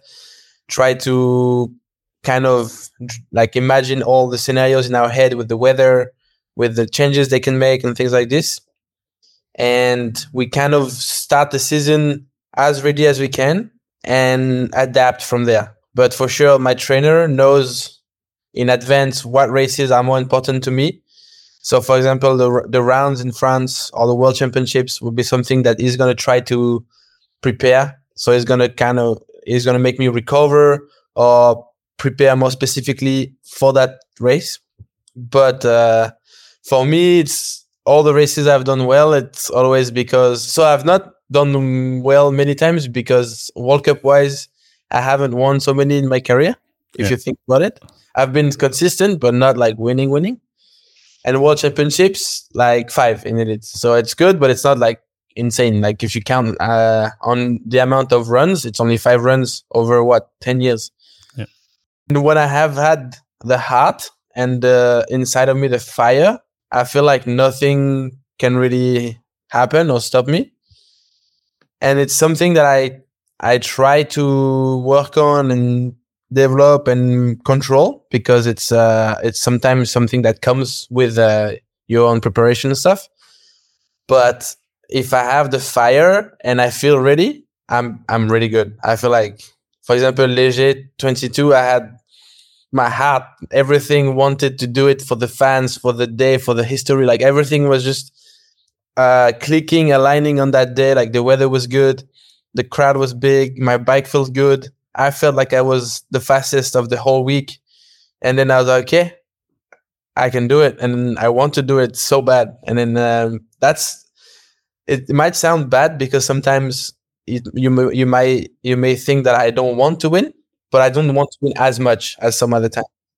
And then when it's that time, maybe Amaury, Loris, or Finn or whatever will want to win more than me. And then because we're so close, that small difference of will is making a difference. Like Finn in Mont Sainte-Anne, he wanted to win so bad in 22.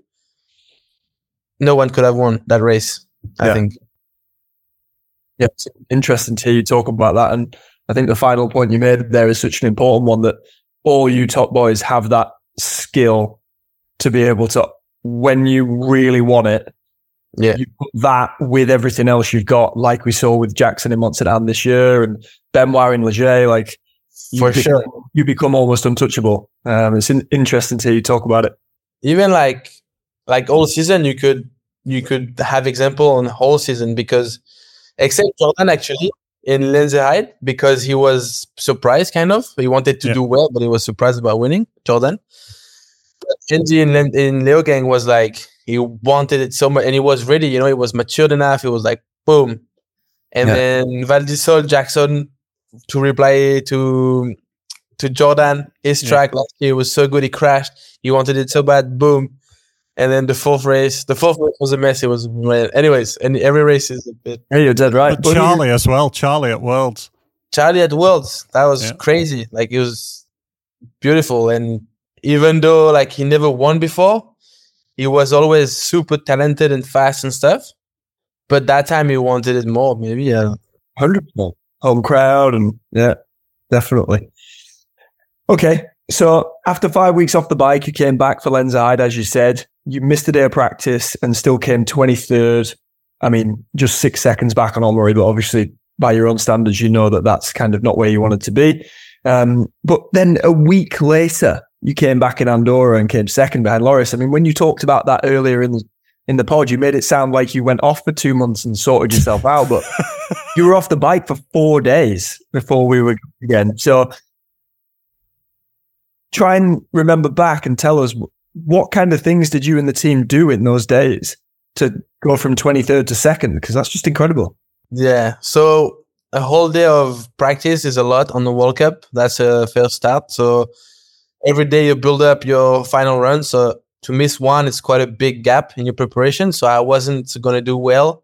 And I wasn't riding on painkillers in Switzerland. I really wanted to feel my collarbone, to feel if I was ready. So I was a little bit scared, a little bit hurt, like I had some pain, not fully prepared, and I didn't push for my finals. So I just rode down to get a feeling, to get used to that. So I was like gutted that I was only 23rd. I was like, oh, that's not that good. And then Laurent was like, don't worry, we didn't want to win. We didn't want to do anything crazy. This was part of the plan for the rest of the season. Then I went back to I think we did not even go back home. We went straight to Andorra, and I was like, okay, I'm going to take painkillers this week. I'm not going to miss any practice, and I'm going to be confident. And remember that gap from the ski field down to the, like a super far stump gap thing. I can't remember who was the first person to do it. Was it Ron? Yeah, Ron and Dan probably. I'm so glad that wasn't him this year. And like that gap, I was like, oh no, it's happening. And I was like, okay, I'm going to do it. Fuck it. And then I just went, pulled it, landed. Everything was fine when I landed. I didn't have any pain. I didn't feel anything. I didn't crash. Boom. And that just switched myself to, I can do it again. Like I have everything. And then from there on, I had the confidence, and I just didn't have any more pain. And I just loved the track, even though it was sketchy with all those bridges. And I was riding back to myself, I think. Yeah, it comes down to what you said before, like the real Loic Bruni didn't go to Lenzerheide and different. Yeah. And then you went, right, we want this now. And sometimes you need those little key moments. Yeah. Like that gap, that stump gap for me was it. I was like super scared, not confident. And then after it, all that insecurities fell apart, and I was back to my confident self. And then I didn't really have doubts anymore. And then I was pushing. I think I was second in time training, second or third in qualifying. Like I was there, so it was funny to see how quick it had shifted. For sure. What are your thoughts on the new track in Andorra? Obviously, it's World Champs next year. Are you a fan? Yeah, well, I used to enjoy the other one better. It was more of a real track. super difficult, but amazing. It's a bit of like an illustration of what's happening in Andorra anyways. Like everything is building everywhere. So the finish area just disappeared. So we had to move to the top of the ski resort. And I think the track is great. They made a good job to make it different of all the other ones. So Andorra is like, has its specific, his character. Specific character. Yeah. Right now. So it's quite. Hiring for your small business? If you're not looking for professionals on LinkedIn, you're looking in the wrong place. That's like looking for your car keys in a fish tank.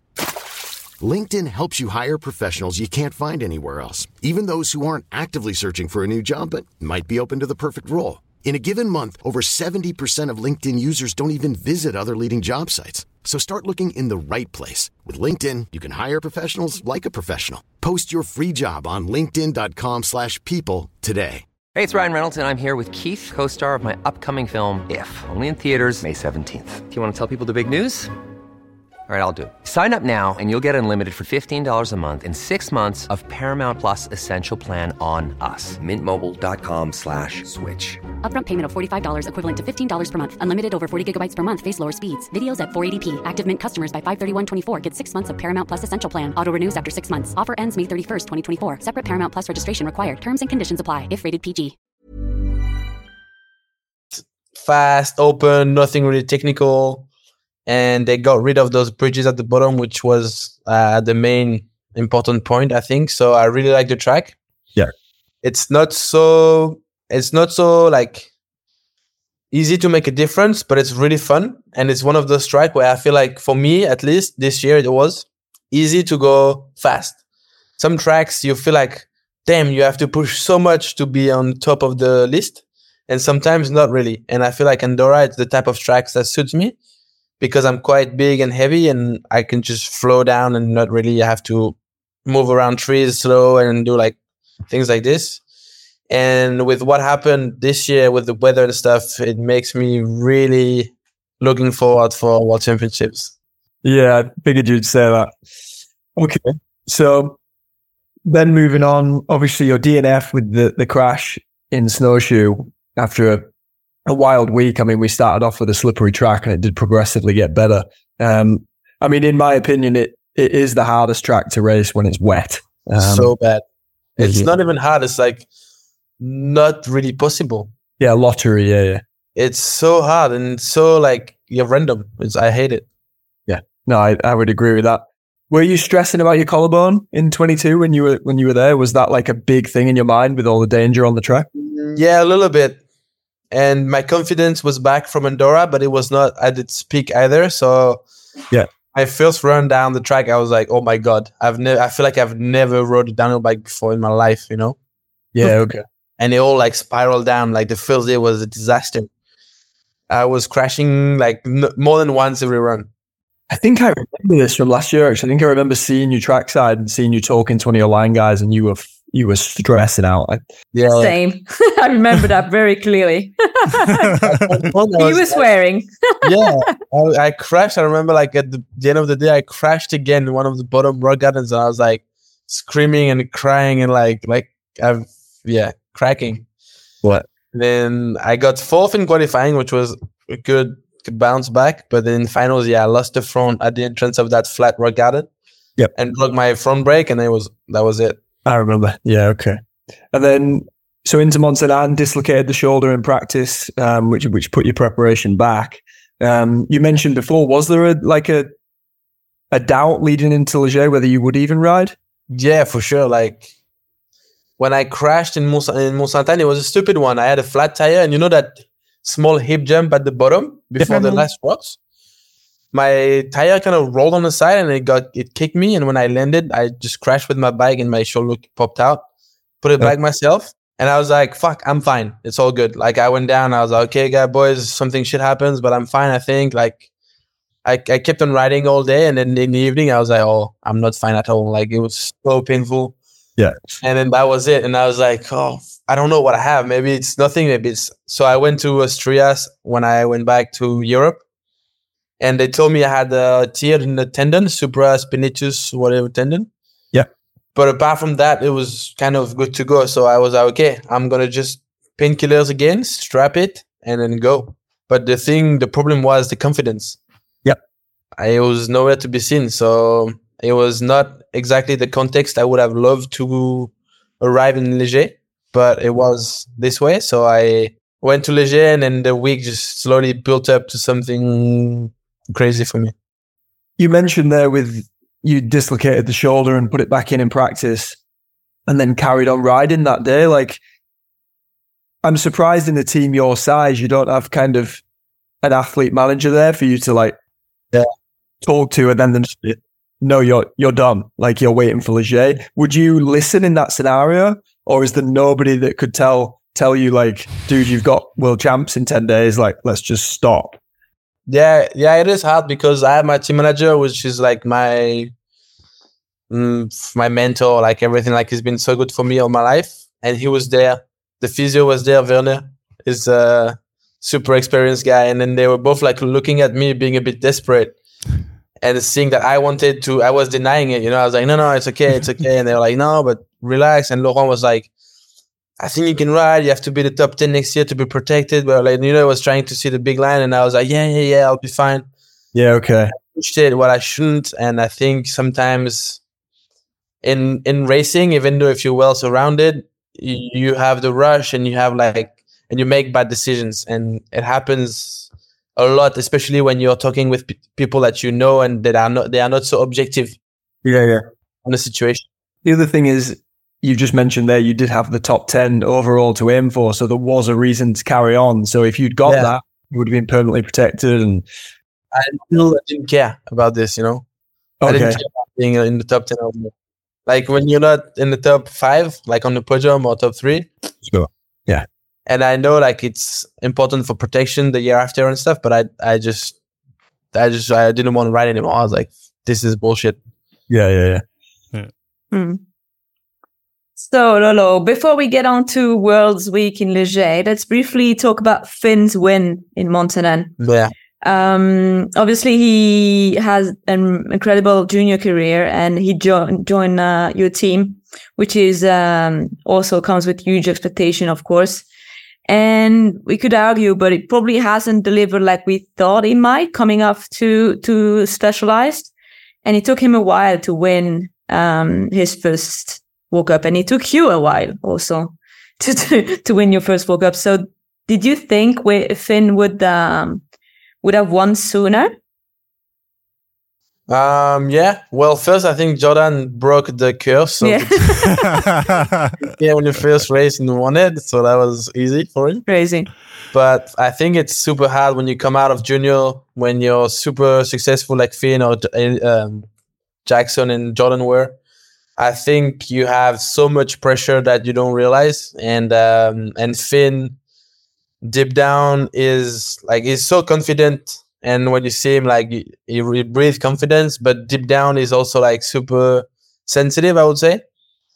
And 2018, which was his first year in Elite, was really difficult. He started off with like a big crash in Croatia, and from there he was just realizing how hard of a task it was. And I think it took him a lot to do the reality check, like come back to earth and realize that it was not going to be easy. And all that the talk he's been doing before that was maybe putting too much pressure that he could handle. Yeah. But even though it took a while, like, I'm not well placed to talk because I took also a long time, but even though it took a while, he still did a lot of good races and consistent. And now that he took his time, now he's actually like really good. So maybe it was a struggle bus for a while to now be on a really good form and really good level. So I feel like he's where he has to be now. And even though it's still difficult, I think he's one of the best guys around the moment.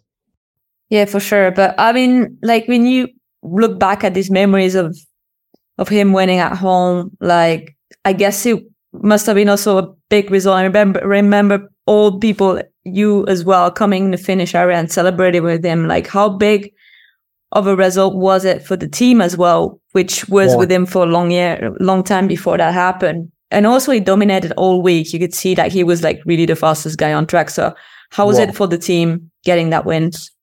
Yeah, it was really good. It was a big achievement for Kevin, his mechanic, Laurent, who gave a lot of credit to Finn when he was really young. And it took a while, and also his parents, like everybody was just so happy to finally see it happen. And I think it was meant to happen on that day because of the track, the place, Stevie Smith, legacy. All of the things were just so beautifully aligning, and he was just on another level. Like nothing could happen to him that week. It was impressive. And I remember the team being in a bad mood because I was having the worst season. Finn was good, but not winning. And like we were not having a hell of a time. So it was much needed. And also the new bike was its first win.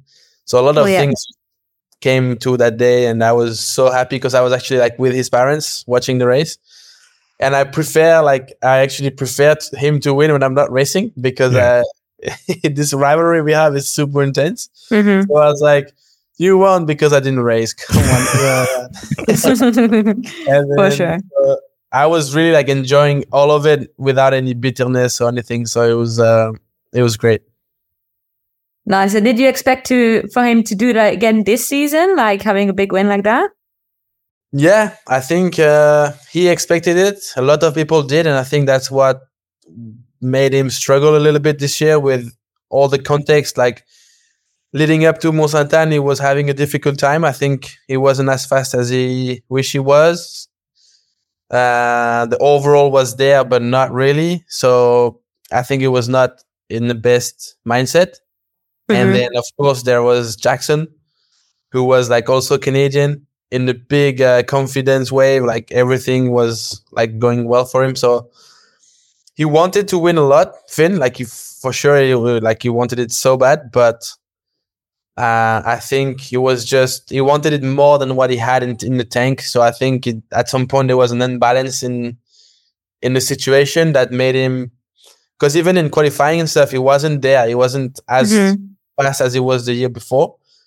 So then he was just kind of desperate, and then he pushed and rode so well in finals, but crashed. Like, I think it wasn't meant to be his day, and it was hard to see because he needed that result. But I'm not worried for him. So on to Léger Worlds Week. Like, you had a big dab in the second corner. Would you think it's like excitement? You were just too excited to get going, or what happened there? Yeah, I think I was just like, I was enjoying too much. I was not enough focused, to be fair. I was like, this is so nice. This is enjoy the moment, love it. And I just started a little bit like I was on the cloud, and then I started pushing, but not really being like fully aligned with the whole track and stuff. And I almost binned it so hard in the second. I was like, what the hell? And then saved it. Honestly, it was a good save because I was close. And then from there on, I was like, okay, don't fuck it up. It's so important. And then you had this whole grass section where you can just like tuck and wait, where I was just like breathing and just refocusing. And from there on, I swear, I think it was my best run, the best run of my life. I was just like hitting every hole as a jump, like bunny hopping the things exactly where I wanted, delaying the brakings and hitting the turns, and the track was giving me support. And I was like, and the people on the side, I was like, oh my God, this is it. This is so good. And I, all the way to the last jumps, like those jumps was kind of weird and not really flowy. And I was just like scrubbing and I was carrying the speed. I was like, oh, fuck yeah, this is good. And then that last turn was the worst turn ever, kind of flat burn. And I almost like, I was like, no, don't do this. And then finished the way I could. But I just, even though I didn't want to pretend or believe I could win, I knew it was an insane run. And I think Amore did a really good run too, because at the end we talked behind the podium and he was so upset because he said, I did everything. And I was like, man, honestly, no one could beat me today like with this. And so I was so proud of this. Yeah, I mean, we've seen you do special before. Like you have one of the craziest top split in Andorra, also, and this time in Léger, we did something special in that middle sector to put like 2.5 seconds into everyone's. So, what did you do there? Like we didn't really see it on camera, so we couldn't really just see the end of it, which was a shame. But definitely crazy. Cut the track straight. That's what you want to French hear. line. Typical French line. That could be it. Yeah, that's good. That's good. Oh, like I said, like I just felt so good on my bike, and I remember that big left turn into the long off camber. I don't know if you remember, like in those fresh wood. I was the only one that didn't change my line almost the whole last few days because it was moving a lot with the inside and I was doing this outside cut and then like kind of inside across, and I think like I railed it, pedaled on it, and I think I carried insane speed. So on top of riding well and pushing, I think just on that maybe 10 seconds of track, I probably gained like a lot of time. So that was like one of the sections, and then the rest I just felt like, I don't know, everything was good until that lake, you know, like it was kind of, everything was tight and it was so rough and stuff, but I was like the bike and everything was working so well, and I just pushed so much. But the problem was that I didn't rode so much until then. So after, you know, so you have the kind of the big off camber that used to be cool, and this year I feel like they fucked it up. And at the end it was like a long ta-ta-ta-ta. And then you went on the bike park trail. Until there, I was feeling good, kind of. But from there on, I was like, oh my God, I'm tired. So I had a lot of, I don't know, fatigue in my body. So I was trying more like, the more I was going down, the more I was like, oh my God, I'm so tired. So I was decreasing my pace and my rhythm a little bit. So I think I didn't finish as good as I started. Like it's my problem sometimes, like Andorra in 2019, start super hard and then just give too much sauce and no more sauce at the bottom. And I just held it together. So the bottom was good, but nothing crazy. So I think it just gave too much in the top middle to finish well, but not to finish on, like if I could have finished as good as the middle, I could have probably do even faster, I think. But I think it's also a very physical track, like probably one of the most physical ones in your legs. So that's understandable. Like when you don't have so much riding in you, it's just it's hard. It sounds sometimes easy as a sport, but it's so physical. And when you crossed the line, you had 3.9 seconds ahead of Troy. Of course, you said it's one of the best runs you've done. Did you know you've done enough, or did you think it's like at least a medal? What were your thoughts? I knew it was at least a medal. I was like, okay, this has to be a medal. Sorry.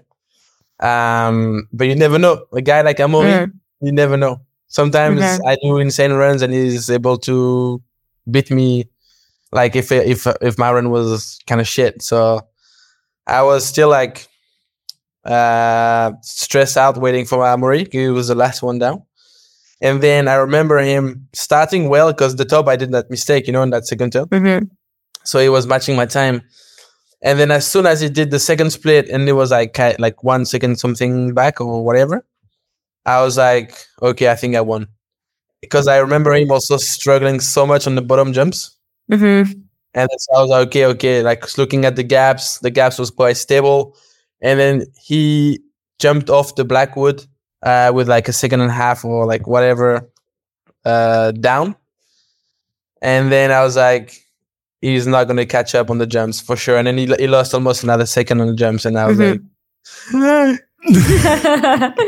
yeah, so you got world champion in France with a French 1-2-3. Like, do you think this like the high point of your career so far?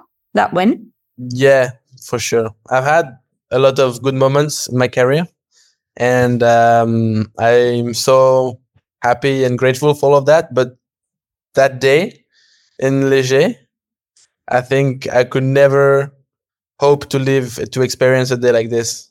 From the riding experience to the whole atmosphere, the 1, 2, 3, my friends on the podium, the Marseillaise, the national anthem, like all of it was just like a massive. So that's why I think it took me a long time to come back down earth.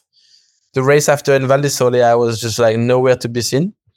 And then national champs, I crashed. Like it was not so easy just to come back from Léger, but it was all worth it. Yeah, so the next question is actually about how hard was it to refocus for after Worlds? Because obviously it's almost impossible to recover from a dream weekend like that. But do you have like how was it for you? Do you have any kind of like special mental prep for that? Or you just didn't care or? Yeah, I didn't care, to be fair. Like I was not. It was just like too much. And we had not even a week. It was like straight away after. And it was the Saturday, so we had a day less to prepare. So I was just going there, and I knew I had to race because I wanted to be in the top 10 for protection. And I was like, but this track, but this, but that. And I was like, you know what? I'm just going to do what I can. Yes. And it was one of the only times I was in the start gate, and I was like, I don't want to be here, you know? Like, the track was so gnarly. And it was that year when it was like dead. You've seen Greg break his neck. And yeah, it was like the worst Val di Sole ever. Plus, I wasn't really motivated, so I just suffered a lot mentally. I was like, struggle bus, take me home. I've done enough. Like, off season. Then I was not able to focus and get it done. It was too hard for me. So you got 14th in the overall with some injuries, obviously resulting in no points from 3 rounds out of 8, but you got a world champ jersey in your home country. Was 2022 the most up and down season you've had? Yeah, big time. I think I've had a lot of ups and downs, for sure. But 22 was therefore the bigger down, the lowest down, and the higher ups, because Léger was unbelievable. I still have a bit of like goosebumps, tears when I will look at videos and stuff. Like it's so big, but at the same time, like crashing in Fort William, where I had a lot of expectations from me, like breaking collarbone, missing races, coming back, like breaking up with the girlfriend, like everything was just like, and then like everybody was like, "Oh, what a season, man! World champion!" I was like, "Man." I just didn't want to give race this year. Yeah. Oh, really? I was like, yeah. And then when you look at it, I didn't do anything crazy except Léger. So yeah, it saved me. Okay, let's pause there for a minute. We'll be back chatting 2023 and more after these messages. Yo guys, I'm Charlie Hatton here from Continental Afterton Race Team. We've just been out here for a week in Ride Southern Spain. Been absolutely sick. 5 days of riding on dusty, dry trails. The facilities here are absolutely mega, like the villas, really nice. Nice pool, nice workshop area, bike wash facilities. So yeah, it's got everything you need really. And pretty sad, this is my last day actually. It was mega. Yeah, I'll definitely be back. You can ride till your arms fall off, I think. Expert suspension tuning and customization used to be the preserve of the pros. Not anymore. Let the expert team at JTech Suspension take care of your fork, shock, or drop a post to experience the feel of factory racing. With over 20 years experience, JTech Suspension are the OGs of buttery smooth suspension. Get the Pro Touch and get the best out of yourself and your bike. Visit j-techsuspension.co.uk and chat to the experts in race-ready suspension. At the start of 2023, Specialized Gravity announced the signing of junior world champion Jordan Williams. Tell us a bit about how involved you are in that decision, Loic. So I was not so involved because at first I was like, no, I don't want anyone else in the team. The team was doing good, and I really liked the family feeling, and I didn't want to add anyone else, and I didn't really know Jordan, and I was like a bit pessimistic about his, not his way to be, because I just didn't know him, but from outside I was like, I don't know if he's cool, you know? Yeah. So I prejudged a lot, and then I told Laurent, I was like, Laurent, I don't want this, like I want to stay like this, blah, blah, blah. And Laurent didn't care, obviously, and went through and signed him. Wow. Which was a bit of a, like, not a fight moment, but I was like, Laurent, you don't care about what we say, blah, blah, blah. And he was like, no, but I know you guys, you'll love him. You guys are just being dicks right now. I was like, okay. And then we first met him. He was just like a really good kid and good values. Even though it was different from Finn and I think it was a great balance, bringing some difference into our duo. So I feel like we have a really well balanced group now with me, who's pretty not like, but I was gonna say normal, implying that they're pretty like introvert, extrovert, a bit of everything. You know, I can adapt. Mellow, Finn, which is loud, more like extrovert, blah blah blah, blah. And Jordan, which is more introvert and like super quiet. So like the whole thing works really well, and we can always go to one or the other to feel good. Yeah. And I really enjoy working with them. They are quite serious with their job, with being funny. Like Nath, his mechanic, is so funny. So the two Brits, they are actually like a really nice addition to the team. So I enjoy them, and I'm sorry for thinking they might not be a good fit. Yeah. So there's a famous military quote, which I think Al Pacino also delivers in The Godfather, which is keep your friends close and your enemies closer. There was none of that strategy in the back of your mind with getting Jordan on board. No, not at all. And I feel like he came, and I think he's so funny because I used to be like him, like so naive and stuff. And now I can kind of play with that, with his naiveness. I don't know what to say. Naivety. And like, it's so funny because he gets so mad, but I can just see myself also like 10 years ago. And I just love I don't know, like I'm not feeling like a big brother, but a little bit. And the way he is actually not saying much, but he looks a lot, he observes what you do, and he respects a lot everybody. So that's super, super important. And he's a really good rider too. So that's cool for me to sometimes see how simple it is to go fast, because it doesn't. I had this theory about him, and I told him he was upset, but I was like, dude, in life there is some people are overthinkers, like me sometimes, or some other guys, but I didn't know they were also underthinkers who don't think. You're one of them. And he was like, what the fuck do you mean? I was like, bro, you don't even think about what you're doing, and you go and win Let's High like this. Yeah. He was like, yeah, but you guys suck. Like, you know. So when I came up to Fort William, was it you who said, or one of your team said, it was you, I think, you said Jordan just hasn't worked out that he's only got one life yet. Yeah. Was it you who said that? I don't know, but I probably could have said that. Yeah, he's still like sending it and just living as if he wasn't a pro guy, you know. Like, I love it though. Like, he eats the worst stuff, does nothing to recover. Like, but I feel like he's learned, because actually he paid the price this year, because he was super good, and then all came at him at once, and then he was like, and then it was hard. Yeah. Okay, just sticking on Jordan and Lenzide.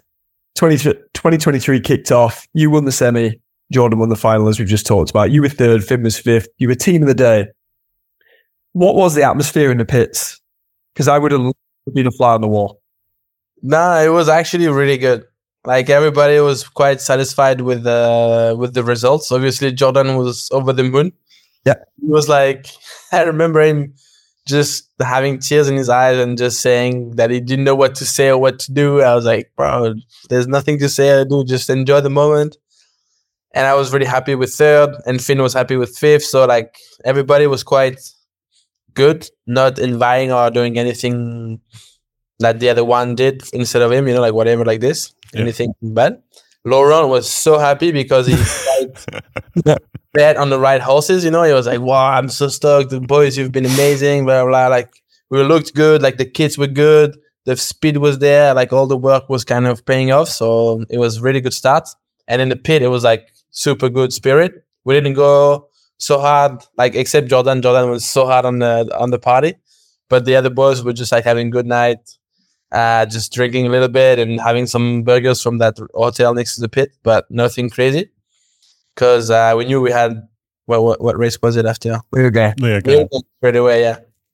So we were just like chilling, and we knew that it was gonna be an intense season because I think the top 5 was in 1 second at that race, and like when it starts like this and all the boys are there, it's like okay, win, game on.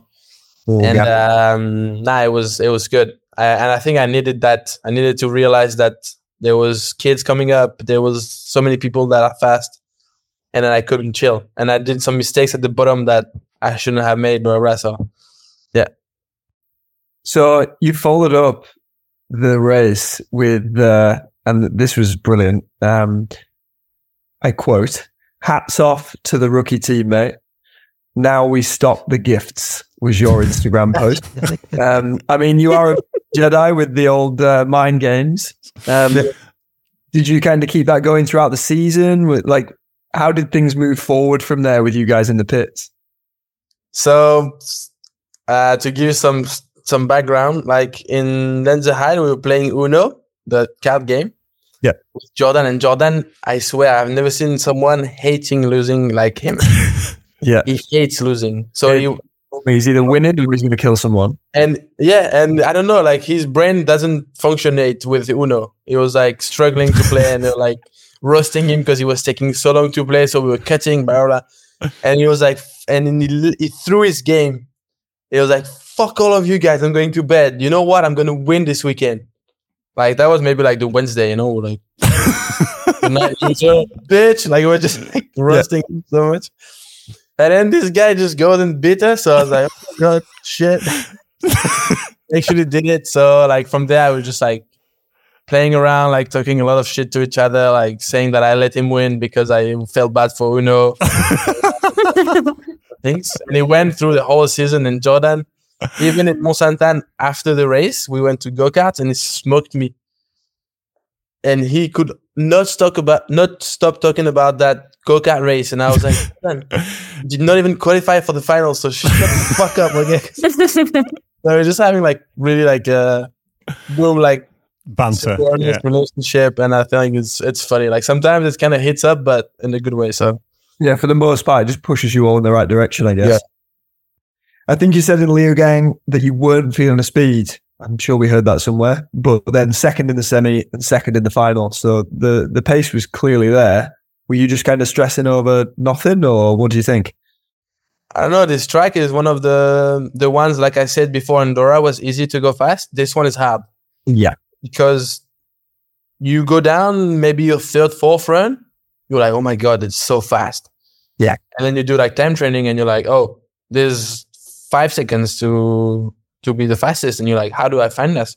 So this was a bit my Leogang weekend. I was like, oh, fuck, I feel already that I'm going fast.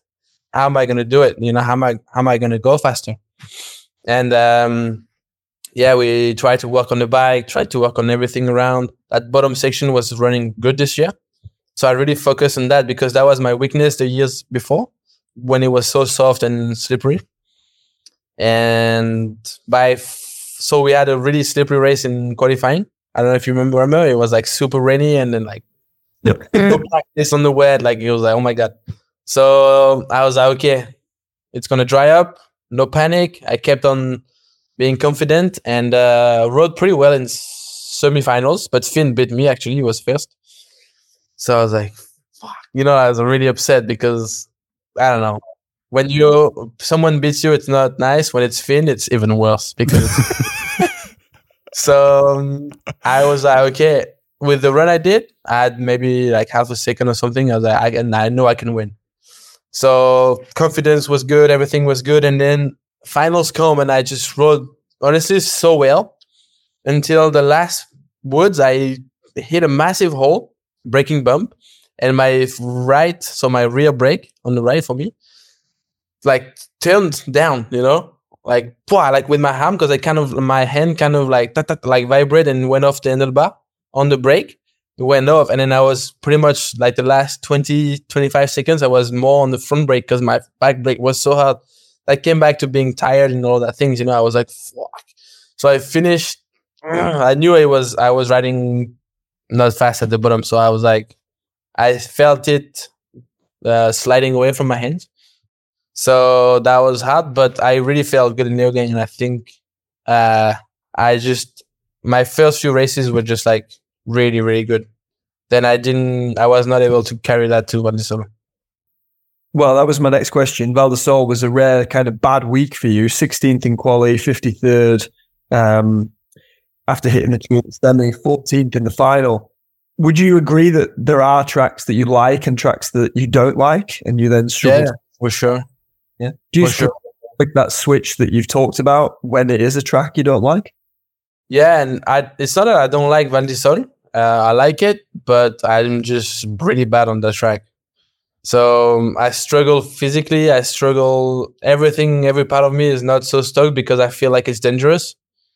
So I don't let go as much as the other boys, I think. So it's harder for me to push. And in qualis, I did like big mistakes because I think it was wet. There was something again with water, like it was, and I clipped out. Like I was like terrible. So I was like, okay, bad start. Semifinals, I'm gonna be good. And I think I was first at the first split in semifinals, and then went straight in the tree. Yeah, broke my saddle, and I was like, "Oh my god! Like I can't do it." And then I remember, like I could not do a full run in practice. Like my hands were dying, and I couldn't hold the whole run. So I was like, "How am I gonna do?" Like I didn't have any confidence. And then same thing. I was in the start gate. I was like, "Don't really want to be here." Like no fire in me, nothing. And then the rain has just stopped. And so I was like, for now it's going to dry up. All the boys, because I was replaced, like in the middle. Yep. I was like, all the boys after I'm going to have a drier track. Now I'm going to struggle to be like whatever, like negative spiral in my head, wrote down, not so good. 14th, ciao. Okay. Shit weekend to forget. Yep. I was never able to bounce back. And sometimes like those switch, like I told you in Andorra, you look for them, but they never happen. So yeah. What do you think it is, Loic, that you're great at Mont Saint Anne, you're great on the old Andorra track, but not Fort William and not Val di Sole? Like, I think I have mental issues. Like, I think I built like a myth around Fort William and Val di Sole now. Like I've never won there, and it's always been so hard, and I just go there with like fear and like low self-esteem. So it's harder. And I was really happy this year because I feel like I didn't crack in Fort William World Championships. Like I was like, okay, this is the year to do well, blah, blah, blah. And I won time training or whatever, like the qualifying, whatever, on the dry though. So I was like, okay, I know I can be fast. I can hold the full run, blah, blah. And then race run, I kind of delivered too. So I was pretty happy. I was fourth only, let's say, but it was still for me a good result because I had these dry moments. I had some things that helped my self-confidence, my self-esteem and confidence. Yeah. In Val di Sole, I was looking the whole weekend for a sign, for some help from the sky or whatever. God was like, struggle, you bitch. I was like, impossible. I remember Laurent, which is like for me like someone that knows me the best almost with my mechanic. He was like, Loic, you're not on a good weekend, and it was hurtful to hear that. I was like, yeah, I know, but no, I don't say but. Like you've been shit the whole weekend. You've been complaining. You've been changing everything on your bike. This is not the approach you're gonna succeed with. Just go up and do a run without crashing, and then that'll be fine. And if it rains, it rains. And then as he says that, it starts to rain. I was like, oh. So it was like, honestly, one of those races where I would have preferred to be home. So sometimes it happens. I don't know, Jack. What do you think? Sometimes you're not feeling good. Oh yeah, for sure. I totally agree with what you said about Andorra with the stump gap, where those little things that you can find on a weekend that just help you flick that switch, whether it's hitting a feature or whether it's dropping one of your mates and going, oh, he's not there. Like that just flicks that switch in your mind and gives you that confidence. And when it goes the other way, if you have a crash in one of your early runs or if the bike feels shit or anything like that. But I wanted to ask you, like, based off everything you've just said, like, do you work with a sports psychologist, and like, do you try and address this shit so that, for example, next year, Fort Williams on the calendar, Val d'Isol's on the calendar, like, do you, in your winter and in your preparation, do you kind of address the issues you just talked about and gone, right, well, how are we there next year and fucking kill it? Like, because it sounds like it's all just mental. You're the same on every track. You're the same bike, same team.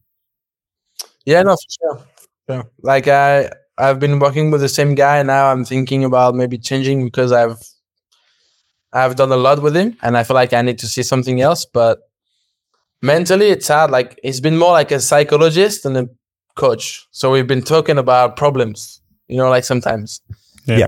And then I've talked a lot about what was wrong, but I've never been able to touch like concretely what was actually wrong and what could help. So one of the things I think is physical also. Like Val d'Isole, I haven't been feeling able to do a full run with intensity top to bottom. So that's like something that I know is limiting myself. So I'm trying to find solutions to hold on to my handlebar, to feel strong all the way down, because like I'm decreasing. Like same with Mont Saint-Anne this year. I don't know if it was the tension, the pressure, like that made me crisp or tense or whatever, but halfway down, I was like not holding my bike. I was like, so like I have a lot of like big weaknesses that I think are slowing me down a lot, but I'm trying to find what it is. Being pretty open with my boys in the corner to figure it out, to get like the criticism also from their point of view. And for sure, like the weather also plays a big part, because both Val d'Isole and Mont Saint-Anne, it wasn't pissing down, but it was wet. And so I have to keep on working on the weather issue and make myself stronger, and I should be fine. Has your full run issue at Val d'Isole, has that been throughout your whole career? Or is that just been No. Like, honestly, it's been maybe the last 3-4 years. Okay. I've been struggling, and I'm pissed because I know on sections, I'm good. Like, I can match anyone's speed. Yeah. But when you put it all together, I'm not able to do it because I'm psyched in my head. I'm like obsessed. And then I'm slowing down, and then thinking about my arms. I'm like, and then it's comes, and I'm like, no, no. Yes. Coming at it from a negative point of view, and then obviously that makes everything more defensive. You break more, so yeah, it all makes sense. I'm working on it, and that's also why, like, some people say, "Why do you keep riding?" Blah blah. You've done everything, but I feel like I can be much better, and I feel like I need to solve those problems to be like fully satisfied and to be doing what I think I can fully do. So I'll try to make an progression on that. Yeah, it's so interesting to hear you talk about it from from a coach standpoint and from a rider standpoint. Like, obviously seeing your career and racing like against you, like, to me it's like you're just fucking perfect on a mountain bike. You talking like that, like more, you're more negative about Val d'Isole than I am, and yeah, you beat me down there. And it's like, it's crazy to hear that you have this like this mental block against it. And I hope you figure it out. It's gonna be interesting to see how you but I think it comes, like, we've talked about it, and my mechanic is not agreeing so much, so if he hears this, he's gonna be pissed. But I think it comes from Olin's too. Okay. Like, it's super, like, Olin's is the best I've ever seen. Like the suspension, the compression, what we've been doing with them is like insane. But the bike is so hard to control. Like, the bike is so loaded, like in damping and stuff. Like, it's so, like, there's so much hydraulic that it is so physical. Like, you need to fucking like keep it on the ground, like okay, handle it so hard. And I feel like I'm talking shit because I don't know the other guys, but in the team I know, like, I run the most compression, and I think it's one of the hardest bike. Like, you look soft kind of when you see it, you're like, oh yeah, it does. But the compression is insane. And then I think in Val d'Isole, I've never been able to find the nice balance, the fine detailing between front and rear, nice enough compression, but not too much.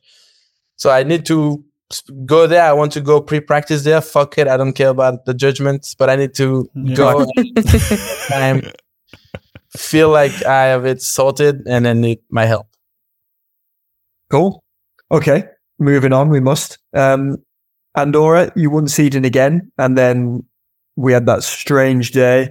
Fate played a cruel hand for you. If the race had been cancelled, you would have won on the qualifying standings, but instead we raced and you came down in some of the worst conditions. I think it was 7 or 8 of you that had it extremely bad, and you finished 22nd. You seemed pretty upset after that one. Yeah, that was really hard. I don't know why. I feel like it's kind of the worst thing about downhill racing is the weather being unfair for some riders. So it happened before. It will happen again. Like, it seems super hard to find a solution to solve this problem. But on that day, I was just having. So my first half of the season, let's say, was good, but I had Val di Sole, I had some little things I was not so proud. And I was like, okay, my second half, I'm gonna kick ass because I have everything that I need to do it. So why am I not doing it? So let's do it. So winning qualifying just in front of Loic, which was, I think in Andorra is one of the best. Yeah. He's always like insanely fast there. So I was like, okay, we're on for a good weekend. And then all of the weather mess, decision to race, not to race. And then finally they knew it was going to rain at 5:00. Guess what time I was starting? 4:57. I was like, guys, and then I'm a good friend of the director of the ski resort organizing that race. He was like, I'm so sorry. I really hope it's not going to rain. It's going to hold off. I was like, why are you even taking the risk? He was like, there's so much already there. Like, they had to run it, organization wise, they want to run it.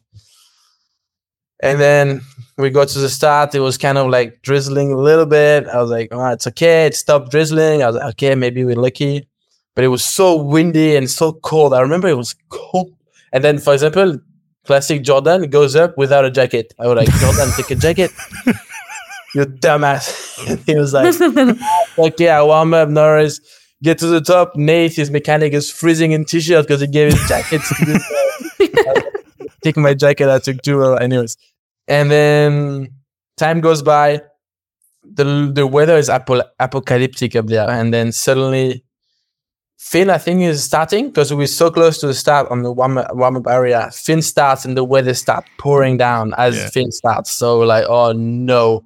And like proper shower, like mountain storm. So looking at the other boys like Loris, Jackson, we're like, oh no, what are we going to do? So everybody go one by one goes to the start and you see them like pedaling on this first sprint, like soaked straight away, I'm like, oh no. So I talked to my mechanic. I'm like, Jacko, what are we gonna do tire wise? But right, he's like, ride the dries, we're good. No worries, just do what you want. Like, we go grab some points. Don't give up. I'm like, okay. But a part of me was like so upset already. I'm like, I could win. I could feel it, and it's taking away like this, like bit of rain, it's gone. So I was like, no, I was a bit denying the reality, and I was like, you know what? I'm not gonna start. I'm gonna make like a strike. I don't know what to say. Like, you know, like I'm gonna start saying, no, free me. Because I was so upset, and I was like, no, if I do this, no one will care. I'm gonna do it, and I'm gonna have no points. Okay, I'm gonna race, and then I'm like, I start boiling inside, and I just do the first turns, and I'm like sliding. I see Loris's tire marks just like fully sliding all over the place, and I'm like, oh fuck. So I could just feel like I wasn't going anywhere, but I kept on believing it was possible. I was like, okay, Sam Hill, 2007, like this driving me, And then I was riding all right, but then I got to the bottom, and it was all those small rocks, and I was just like all over the place, and I was scared, and I was like, okay, I'm gonna crash if I keep pushing. Then I slowed down a little bit, crossed the finish line, 20 seconds, look up, and I see the podium, I see Finn. I was like, fuck, the overall, he's going to be in a good position. I see Greg. I was like, oh, Greg, what? And I see people celebrating, and I'm like, this is way too much. I have to either kill someone or do something. And I was like, so I was so emotionally like mad. Yeah. And Finn comes, Greg comes, some people come, Jordan, And I'm like, what the fuck did I like? I was just so upset, and I was not so pro on the moment, but I was just like, it was a bit of also a rewind of Legit 2021 where I was the last guy down the hill. Yeah. Same with the weather, same guy winning on dry. So I was like, when is it going to be my turn to be a little bit lucky, you know? And yeah, it was just tough because also I was like pushing for the race to happen because I didn't want to win just because they canceled and taking the results of the qualifying. But now I was like, the results of the qualifying with 100% more fair than riding in these conditions. Like we all had dry yesterday. We all rode as qualifying. We all like deserved this today. And then I was like, what are we doing now? Like he's going to have 250 points. I'm going to have 100. Like my overall is dead. And I don't know. It was hard. And after I made a comment that I got some shit for, like I just posted on Thibaut's Instagram. I was like, he said, thanks for the bike finally won. And I was like, thanks to the rain. Thank you. I've seen it. I wasn't pro either, but deep down, I am like this, and I had to do it. And I'm sorry, Thibaut, if it pissed you off, but it was just too much. And I feel like we tried to talk with the team, with the UCI, to find a solution, and nothing has ever been made or found. So I'm a bit upset, and I hope it doesn't happen again. But when you prepare so much, when you like, we have 7 or 8 races in the year, nothing. And then one of them that way you can win, which is not all of the races, you feel like this is wasted by the weather. You're like, fuck this. Yeah, definitely. Sorry, that was a long story. Yeah, we'll try to work on this, Lolo, with the association. try to make it better. Everybody has a different way to think. Yeah, and thanks for so honestly about it. It's nice to hear your honest opinion of it. You got a lot of respect for that. A lot of people wouldn't speak so candidly. So yeah. Sometimes I talk too much. I should shut up, though. That was spot on. Not when you're on a podcast. All right. Coming into London. So you said it. Finn leads the overall. You were in the 5th after that weather issue in Andorra. 201 points back, which seems like a lot. But obviously, also there's been the World Champs win in 2022, but you haven't won a World Cup since Snowshoe, actually, in September 21. So coming to Ludovic on home soil, did you think or have a feeling it might be a weekend again? No, actually, I felt like it was not a good weekend because I knew myself and I was a little bit salty from Andorra, and the track was hard in Ludovic, like a little bit not suiting me 100% because it was a lot of off-cambers and steep. And I went to the test event, you know, and I got smoked at the test event. I was like, oh, like so many guys, like French guys that race national races that I normally beat like quite usually, smoked me. Like I was like, oh shit. So I didn't have a good first impression with the track. And then I was like, all week I was like, attitude, like careful your attitude, because I was trying to not complain, not be talking about Andorra, not da. And then the whole week I was just really trying to be positive, and it was hard too because we had some other weather problems, canceled the juniors, like there was a lot of things happening those 2 weeks. So I tried to help as much as I could the groups, like the Riders Association and stuff, without involving myself too much and being too negative. But I felt like it was mentally super difficult to be available and focused that weekend. So I didn't think I could put it off. And Benoit was pretty good. And the rain, like track drying up, not drying up. The morning, the last run of practice, I had a big one. So I couldn't finish my run. I was like, it was not the best build up. And sometimes when you just don't force the faith, you know, you just doing your thing, blah, blah, blah. It smiles to you and it happens. And I think it was a really good thing. After Andorra, I was like, thank you for giving me this one, Benoit, as he crashed. So yeah, it was super good to bounce back so quick.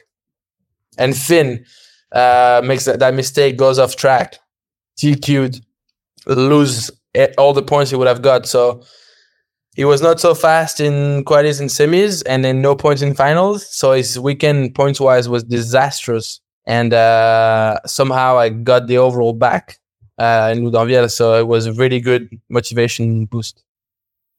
Okay, so in the weekend, you got second in quali, fourth in semis, and first in finals. So that's a pretty good weekend, saying that you weren't really feeling it on the track. How relieved were you to get back on that top step?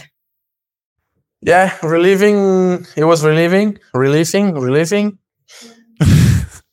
relieving. I really enjoyed it. I felt like it wasn't expected, so that was also a really nice surprise. And I've never won a World Cup in France before, so like a lot of things were just like coming together, and I was like, oh my god, this feels so good. I can win again, because I felt like I've had the speed, except Val di Sole, I've had the speed to win at the other World Cups and didn't make it happen. So I was feeling way more relaxed about, okay, it's possible to do it again. I have what it takes.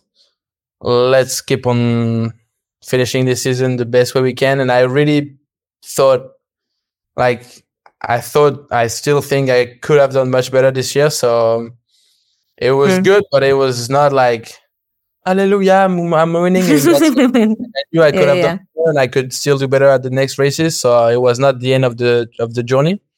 But for sure, on the moment, it was really, really good. And I had a really nice night, chilling, enjoying. And I just I had time. I felt like I took the time to enjoy it. Nice. Obviously, it wasn't the best weekend for Finn, which got disqualified, and you took first place in the overall because of that. And at that point, did your approach to the overall change at all? So did you, after that race, start thinking a bit more about points than taking risks to win, or not at all? I think unconsciously I did, but I didn't want to, because the overall was like going from one team, from one rider to the other the whole season, But I knew that the finals were the most, they were still well evaluated, valuable. Well, they gave a lot of values to the finals points. So I was okay, even though semis and qualis are important, winning a final is still the key to score a lot of points. So I wanted to win more, and I really tried to do that. But Léger, it was not as easy as I thought. The track was way more squarey and slow, and I was not finding the flow. So I gave everything, crashed in semifinals, was 16. I was like, damn, the points, they all I'm not doing a bad operation at all. And then in finals, I gave everything I had, and it was not enough. So I wasn't good enough in Léger. And then same in snowshoe, I didn't want to manage the overall, even though we were getting closer to the end. I was like, okay, I need to score points. This is not the time to manage anything. I have to go and put as much as I can in the bank, and we'll think after, Yeah. And then I started the weekend really well. I was like, okay. And some finals, extinction, cut off the lights, nothing working anymore. So I was like, no. And from there on, instead of making my life easier, I just had the worst scenario where, not the worst, but I was still leading going to Mont Sainte-Anne, but the gap was nothing. There was no points between me, Loris, not much with Jackson, not much with Finn. So everything was just going to be up to the last run of the year. So recovering from the crash, which was so painful, and handling the pressure was almost too much for me. So that I finished it. Can I just rewind a little bit there? Because I watched your YouTube video from Snowshoe today, and what really stood out for me was that you have such a clear plan for every day when you're there. So you said, there's 2 practice sessions. I'm doing 3 runs in each session. First run, I'm going to get my marks, try lines I spotted on track walk. Second run, adapt to the first run, stop exactly where your line spotters are and find out what's going on there. Third run, start to get some pace. Then in the afternoon, validate your lines, go faster and change the settings on your bike. Is that process? Do you come into every race weekend like that? Yeah, it's part of my routine, I think. So I'm trying to follow that plan most of the time. We talk a little bit with the crew over the plan to make sure we all agree. Sometimes it will be a little bit different, but I try to follow a plan so I don't ride just to ride. Yeah. And then come into the end of the first day and be like, oh, what the hell have I done today? Like, I just had fun. I just rode for fun. I didn't prepare this line. I don't know where to go here. I don't know what to do. The bike is not really there. So I really try to make it as a work day, try to be efficient and productive. And sometimes it goes really well. Sometimes it doesn't. So it's really hard to adapt when it doesn't. But snowshoe was flawless all the way until final. So how many other people do you think approach it like that? Do you approach it like that, Jack? Is there a solid plan for all your guys? Or do you think there's still people who turn up and just ride? I think you've got to have some kind of plan because practice is so short. More wind where you can get on track. So yeah, I have like similar to Loic from what you read out. Like it'll be more of like, and Loic's probably the same. Like you can make a plan, but if it rains or if you want to change a tire or if something happens, you do need to be adaptable within that. And always stick to the structure you thought you would do. You may do a certain number of runs and either need more or less than you planned, but yeah, for sure. Like if you don't manage your time and have a good strategy, then you're probably just going to be stabbing in the dark. Also in that episode, you talked about the cartridge you were using in the fork and you wanted to change the range of the travel that you were using to correct the balance.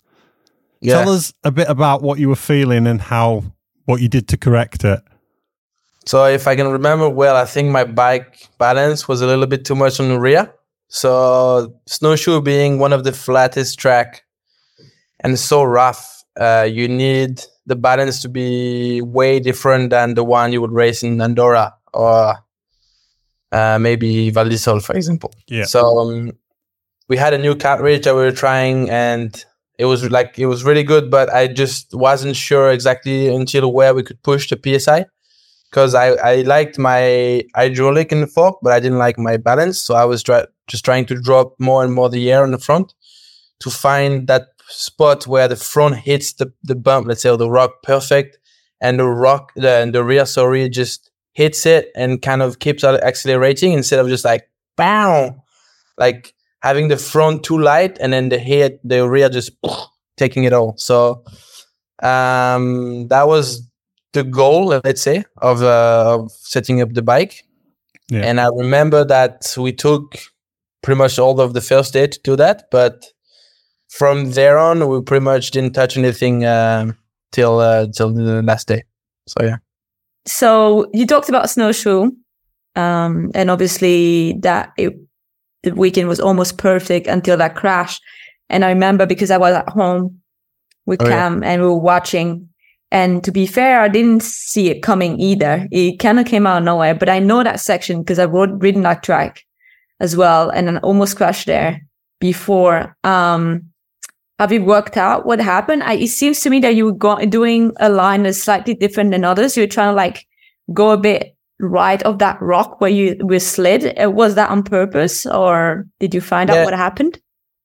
So, first of all, I was mentally struggling because like semifinals, I rode well, but nothing crazy. And I had a good gap and I was like, oh, fuck, I don't know how to ride now. I don't know how to adapt to finals because I don't know what the other guys did or not.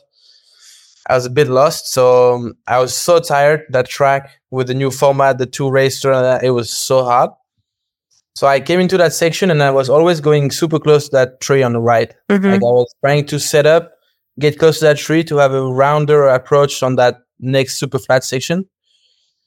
And in the morning, I got too close, touched it, and almost crashed. And I was like, oh, went back up, did it again, normal, find my rocks, because you have to find some marks on the floor. I got it figured out. And then in finals, I remember I was cooked. Same thing, like that. Those rocks are just like draining the life out of you, you know? So I was trying to recover and regroup before that last drop, crossing the road and the last rock garden, because that's like the last really hard section before you go to the finish. And as I kind of focused on regrouping and stuff, I was in that section and I went a little bit too close to that tree and barely touched it, like barely. And then that rubber of my grip against the rubber of the mat kind of gripped really well, like love at the first sight. And then the smallest amount of like disbalance, like that hooked me on the side. I was too cooked and not prepared. And I went off balance to the left and just tumbled in the rocks. And I didn't have time to react, and I was not ready to react, and I was just cooked. So I was on the floor. I was like, those rocks, honestly, they're fucking painful and so dangerous to crash there. So I finished because I had the overall in my head. I was like, okay, I have to finish. I have to score some points, whatever. Take my bike. My chin ring was bent, so I couldn't pedal. So I started with no speed. I was like almost OTBing on the rocks. Finished the race going, and yeah, I don't know really. I could have avoided it, but I didn't see it coming at all. Sure. Yeah, well, you were still leaning the overall though coming into MUTN. Yeah, because Jackson had a flat, I think, so it was not. It was something too. It didn't score big amount of points. Yeah, crazy season. Coming into MUTN, so who did you see at your biggest threat for the overall, Loris or Jackson? Loris and Jackson. I knew Finn was good in MUTN, but it was quite far on the points, and his last walkers were not that amazing. So I was like, okay, he's not the most dangerous one. While Loris never won an overall, so he wanted to win. Was super close on points. Jackson, so talented, raced in Canada, but like it was going to be good. So those two were the most dangerous for me, even though I wasn't taking Finn out of the equation. And I went there really focusing on Loris. Sometimes, you're like, and we talked with Loris, and I was like, okay, it's either you or me. We won't let the Canadians get it. Blah, blah, blah. We're like quite strong about it, like and together. And I felt him being struggling that week. So I kind of felt good about this. Like it's not so nice, but I was like, okay, Loris is struggling. I'm winning the qualifying. I think I won qualifying. Yeah. Mm-hmm. I was like, okay, this is playing out to be good. And I kind of forgot that Jackson was so close in the overall.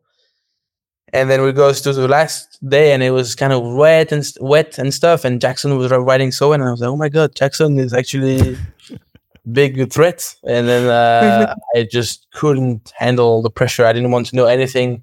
Points, who was going to do that? What place I had to do if Jackson win? But I didn't want to know anything. And I was just like struggling a little bit with my body, the end of the season, fatigue, and I just rode so tight, and I barely didn't make it, and I remember like the first straightaway taking a big piece of mud on my face, like, and I was like, oh no, whatever. And then at the last fast section before the first woods, I was trying to get my tear off, and I was missing it, and I was like, like nothing was going as planned, but kept it together still, so it was good. Yeah, I mean, he still finished third, which isn't bad considering you rode tight, he said. Yeah. And Loris finished 10th, but only 1.5 second back on you. So that's pretty crazy, because if you had finished there, you would have lost the overall. So yeah, it's a pretty crazy scenario. Yeah, I think I got lucky because I rode not so good, but just good enough, because I think I was the first guy before like a long list of good riders in the same seconds, like super tight, while Jackson and Ethan smoked us. Like Jackson was like, I don't know how much, like a lot, like 5 or 6 seconds in front of me. Ethan was like 2 in front of me. And then from me to Bernard, it was 0.1, 0.3, 0.1, it was like, so it was super tight for me. I think we talked on one of the episodes, because didn't Bernard say he thought that he handed you the overall or something like that. If he'd have beaten you, you would have lost the overall. But that isn't. I went and checked, and you'd have had to come 10th where Loris came. Yeah. I think Bernard wanted some credit. Are you surprised? Okay, thank you, man. Nah. My God. I say that maybe on the moment, but I don't know if it was true. I think I had to be further down, but still. 10th, yeah. So Jackson's win in MUTN, there's huge similarities with Finn's win the year previous. I don't know, this kid is kind of not changing the sport with the way he rides. We talk about it a lot. I think I heard this on the Red Bull podcast that you're going to lose 5 kilo in this off season. Is that in response to Jackson or? Yeah, for sure. I have to observe what's working for other people and try to adapt, because some of the tracks this year was so not flowy, like the way they were taping with those big pads, trying to break the speed, but not really. Like it was, I don't know, like I didn't feel like it was as flowy as it used to be. And I struggle with my weight. Like I'm not so fat, but I'm just heavy. So like sometimes when it's squarey and slow, I'm just like I'm slow. Like I'm not like a pinball like Jackson can be. So I feel like I have my strength on other sections where I'm just heavy and rolling like a bowling ball. But I think if I lose a bit of weight, I can be a little bit more polyvalent and play a bit better in all of the fields. So that's my goal. How heavy are you? I was 85. Now I'm 82. I lost a little bit. But now it's Christmas time, so so yeah. It's interesting. Do you think also that could help you with what you were saying before, like the energy serving, like maybe in your riding? I think it could be a good solution to some of my problems. I don't know if it's the one, but it's worth trying. I'm also looking at Jordan, which is in my team, who has an insane amount of talent, like Jackson. Is a bit less, I think, confident. So sometimes it's not as consistent as Jackson, but he has the same crazy speed. So yeah, the sport is evolving. The riders, the field is evolving. So I'm just trying to find my way to make it. But for sure, like Jackson in Mont Saint-Anne felt exactly the same as Finn. Like the way he rode, there was no competition really. Like he was just pushing, and like if nothing could ever happen to him. The way he was entering the rocks, exiting the rocks, I was like, is he aware that we all have something called death that's possible to happen in any moment, you know? Like he was pushing. And I think that's cool. That's what Finn, I think, should take from that race, even though he crashed, is that Stevie inspired Finn and somehow Stevie and Finn inspired Jackson. So it is like super cool in story. And next year, if I figure a lot of things, Finn and Jackson will be inspired by Loic. Okay. Next question is 7 different winners in 8 races this season. Do you think that's going to be the norm now? That we're going to see that more often? Or do you think we'll see a rider come through and dominate? You never know, to be fair. It's... I think if today one guy can dominate, it's either Amaury, because he's done it before, or Jackson. Yeah. Because of the way he rides. But all of the other guys, like me included, it's not to be mean to anyone. I don't think we have what it takes to dominate like that. Like we are way more, I would say, human, where we are just like inconsistent and we just make more mistakes and we have a little bit less talent. So sometimes it doesn't save us as much. And so I think those two are the only ones that can dominate, even though through a winter, through whatever, you can have breakthrough and guys like Loris can dominate also a full season. So we'll see, but it's cool for the sport that you have so many different winners and it keeps it interesting for people to watch. Like sometimes when you watch other sports like Formula 1, I stop watching. Like the guy like Max is winning pretty much everything. So it's killing the suspense and the hype. So at least downhill is not running short on that. And I would like it to stay like quite shared, the amount of wins and who's winning on what tracks. Because if you look, there's so many different tracks, conditions and winners. Like, so it's interesting. Yeah, so a lot of changes this year with Yeso and Warner Brother taking over.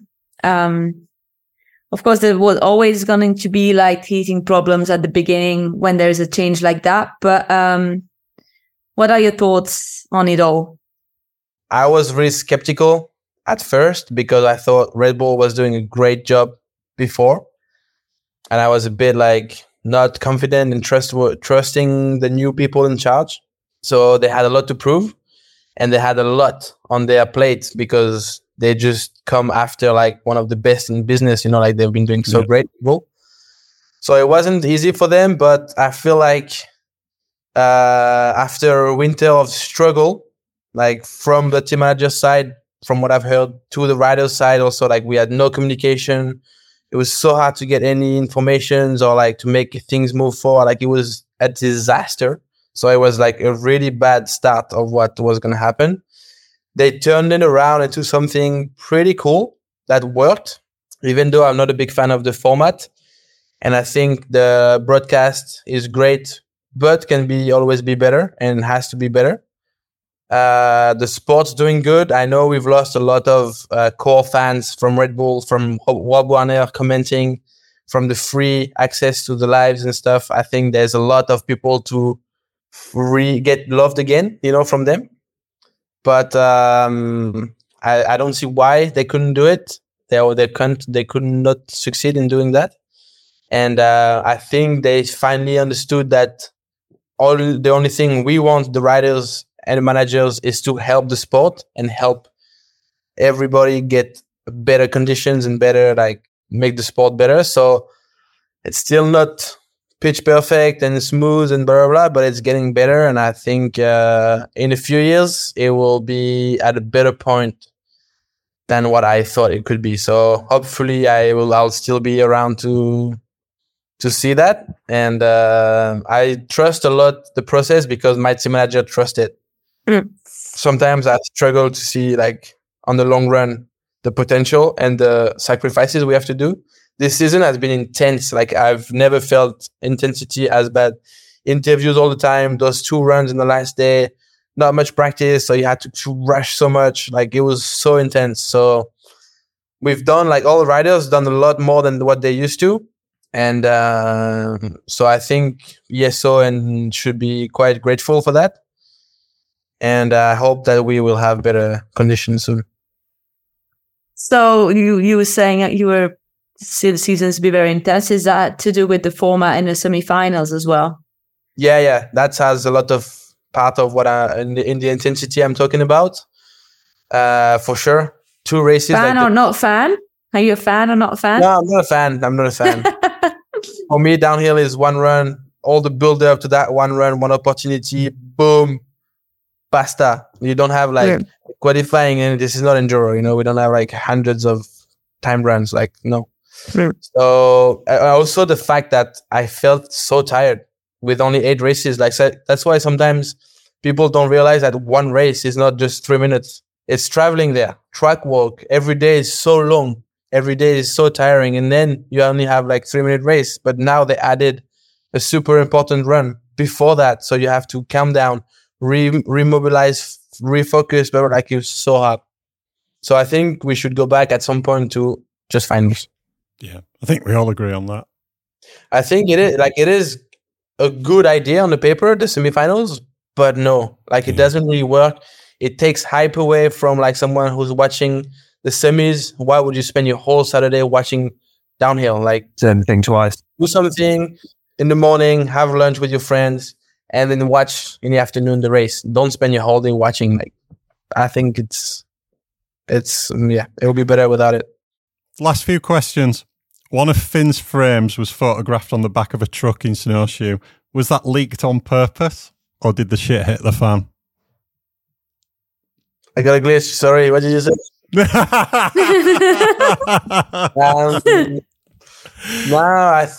I didn't really want to spend that. Like, waste time with that. Like it was a bit of a, I think it was not fully hidden. Like it was like a easy circumstance for John to walk on the frame and protect it. So they were like, yeah, you can, no worries. Like it was time for it to be revealed, so they didn't care. Yeah. But I don't know exactly how prepared it was. And do you know if the bike's going to production yet? No, not yet, because I know there's still like... Planning for your next trip? Elevate your travel style with Quince. Quince has all the jet-setting essentials you'll want for your next getaway, like European linen, premium luggage options, buttery soft Italian leather bags, and so much more. And it's all priced at 50 to 80% less than similar brands. Plus, Quince only works with factories that use safe and ethical manufacturing practices. Pack your bags with high-quality essentials you'll be wearing for vacations to come with Quince. Go to quince.com/trip for free shipping and 365-day returns. Hi, I'm Daniel, founder of Pretty Litter. Cats and cat owners deserve better than any old-fashioned litter. That's why I teamed up with scientists and veterinarians to create Pretty Litter. Its innovative crystal formula has superior odor control and weighs up to 80% less than clay litter. Pretty Litter even monitors health by changing colors to help detect early signs of potential illness. It's the world's smartest kitty litter. Go to prettylitter.com and use code ACAST for 20% off your first order and a free cat toy. Terms and conditions apply. See site for details. When you make decisions for your company, you look for the no-brainers. And if you have a lot of mailing to do, Stamps.com is the ultimate no-brainer. It streamlines your processes to make your business more efficient, which makes you less busy. Mail checks, invoices, legal documents, and everything you need to keep your business running with Stamps.com.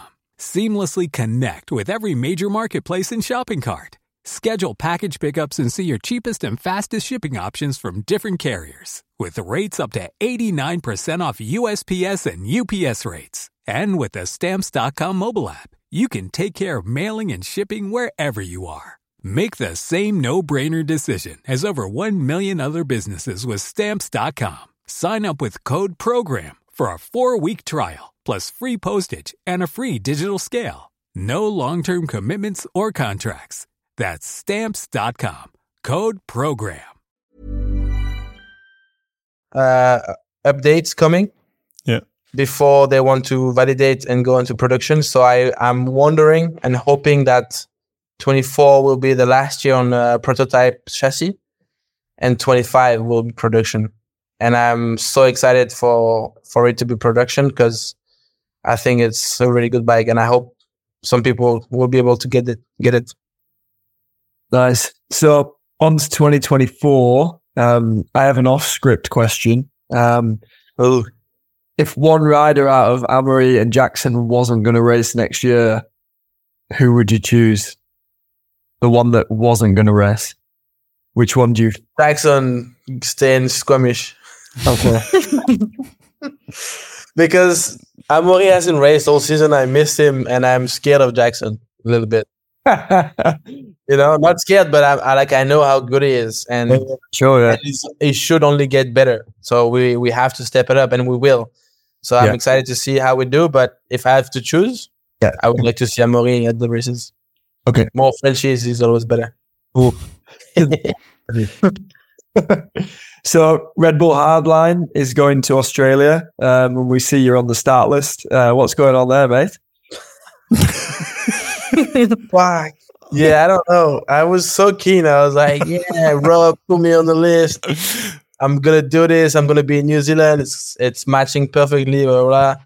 And then I saw Win Masters video, and I was like, oh, what have I done? You know, like it looks way too big. I was like, this is actually stupid. Like, and I told Rob, I was like, Rob, why are you guys so crazy? Like, it's not supposed to be a def jump. Like, we have to still like make a cool race, make it tight. You know, like it's not about the size of the features that much. Like, it has to be big, but not stupid. You're missing the point. I think it is. Yeah, and I think he agrees with me because he wants good racers to come, like not only free riders and stuff. Because free riders, they come, they chill, they do tricks. It's cool for the social media clips, but down the road, like racing wise, that's not what they do, you know. Yeah. So I think they have to adjust. They're just trying some stuff out. I'm I'm not so convinced that it's a good direction. I think even the bikes are not built for some of the things, like it's pretty sketchy. So I will go and check it out. And if it's too much, I'll gladly be a chicken and be like, you know what? Yeah. This weekend I'll be a pussy. Yay, no problem. I chill. So we'll see about that. But I think it's cool. Like I really love the concept of hardline. And I think we have less races next year, so I want to do more. Yeah, and that could be cool. Nice. Has the training started already for 24? You mentioned you lost a couple of kilos. Have you been training hard, or is it after Christmas? I've been training, but not so hard. So I've been training, doing some endurance, trying to also enjoy time on the moto, doing some little things like this, but nothing super serious or super intense. It's gonna come. I'm gonna go to California start of January. And then from there we start. Cool. And is there much to test on the bike, or will you be going into next season with roughly? No, a lot to test. Okay. Actually, yeah, we've tested some really good stuff already from Olins, and we have things from Specialized, other things from Olins. So a lot to test. We don't have, I think, exactly what we will like. We don't know. We don't have yet the tires we will have for the season. So that will come later. But right now we're testing a lot of things and it's really interesting. Cool. Thoughts on the 2024 calendar? I mean, are you going to be focusing primarily on that World Champs again, or will you be focusing on the overall as well? Yeah, overall for sure. Fort William stays a big goal, first race of the year. I've never won, so I would like to do well. Hopefully one day I will be able to win there, but I don't know if it's next year. But as a first race, it will be cool to kick off the season on a good point there. World Championships for sure. I like Andorra. I like the track. And last year left a bit of a salty taste in my mouth. So looking forward to that. I think it's cool that we go to Poland, new place. Yeah. I have no idea what to expect. I'm a bit sad that we only have 7 World Cups. It's kind of lame, to be fair. Like only 1 overseas and 6 in Europe. So, like it's cool to have Poland and stuff, but we have the same ones again. Like honestly, sometimes it needs a bit of a novelty. I think that we hopefully will get in 25, but I don't know. So yeah, I'm looking forward to maybe some other events like Outline, some Crankworks and stuff like that. And I don't know yet if I'll do Hardline or not. Like I want to go, I will go, but I will see. Like if it's too stupid. And I think Chaos and Kate go test the jump soon or in January. If they tell me it's sketch, that's not the priority. Stay in New Zealand and do something else. Yeah. Cool. Nice. Well, last question for you then.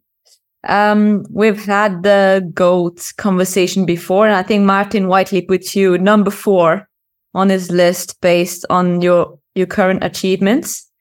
You're 29 now, so you're coming to the big 3 soon. What's more likely to happen? So you retire at 30 at the end of 2024 or still be racing at 40 in 2034? What do you think is more likely?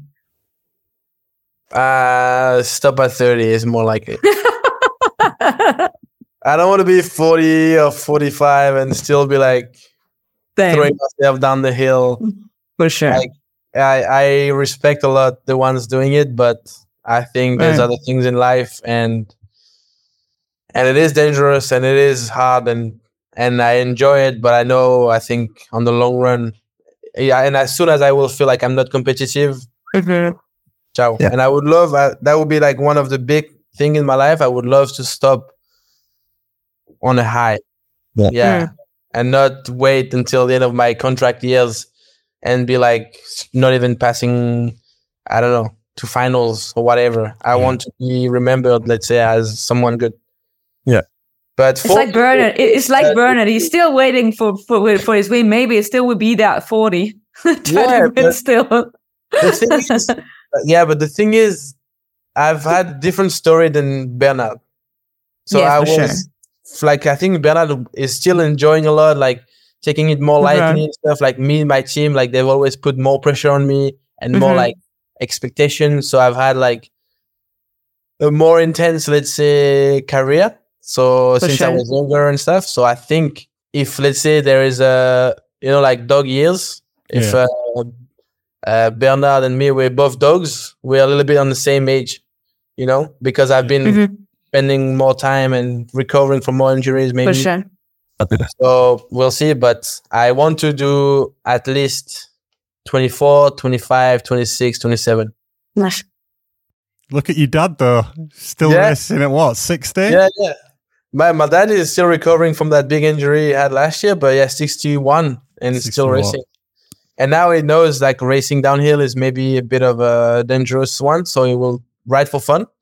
Yeah. But my dad is not a good example. Well, I might see him in Champery for European Championships, unless he's going to Cairns for Worlds. No, he's not going to Cairns. No, it's too far. And I think he will go maybe because it's 2 years, no, Cairns? Yeah. I think he will maybe go on the second year because now he's still struggling with his femur and he's not ready. Yeah. Okay, cool. Well, look, thank you for making the time to come on the show. I know you're an incredibly busy man and it's much appreciated. And thanks for talking so candidly. Congratulations on another fantastic season. And I hope you have a fantastic Christmas and a great 2024. Thank you so much. Thanks for the time. Thanks for the podcast. You guys finish the year well. And we'll see each other soon, I hope. And take care of yourselves. Cheers, Loic. Talk soon, Lolo. Thank you. Ciao, bisous. Ciao, bisous. That's all we've got time for in this episode. Thanks to the wonderful sponsors of the show, Hope Technology, JTech Suspension, Revolution Bike Park, Ride Southern Spain, Schwalbe, and SingleTrackWorld.com. If you're enjoying the podcast, I'm sure you know what to do by now. Please subscribe so you don't miss an episode. And if you've got a sec, please drop us a review or give us a follow on Instagram at Making Up the Numbers Racing or Facebook.com/MakingUpTheNumbers. Thanks for listening, everyone, and thanks for all your support this year. It's been another fabulous year of racing and another fabulous year for the podcast. I've got a lot happening in January, so we'll be back in February with more. Merry Christmas to you all. Let's hope 2024 is another good one.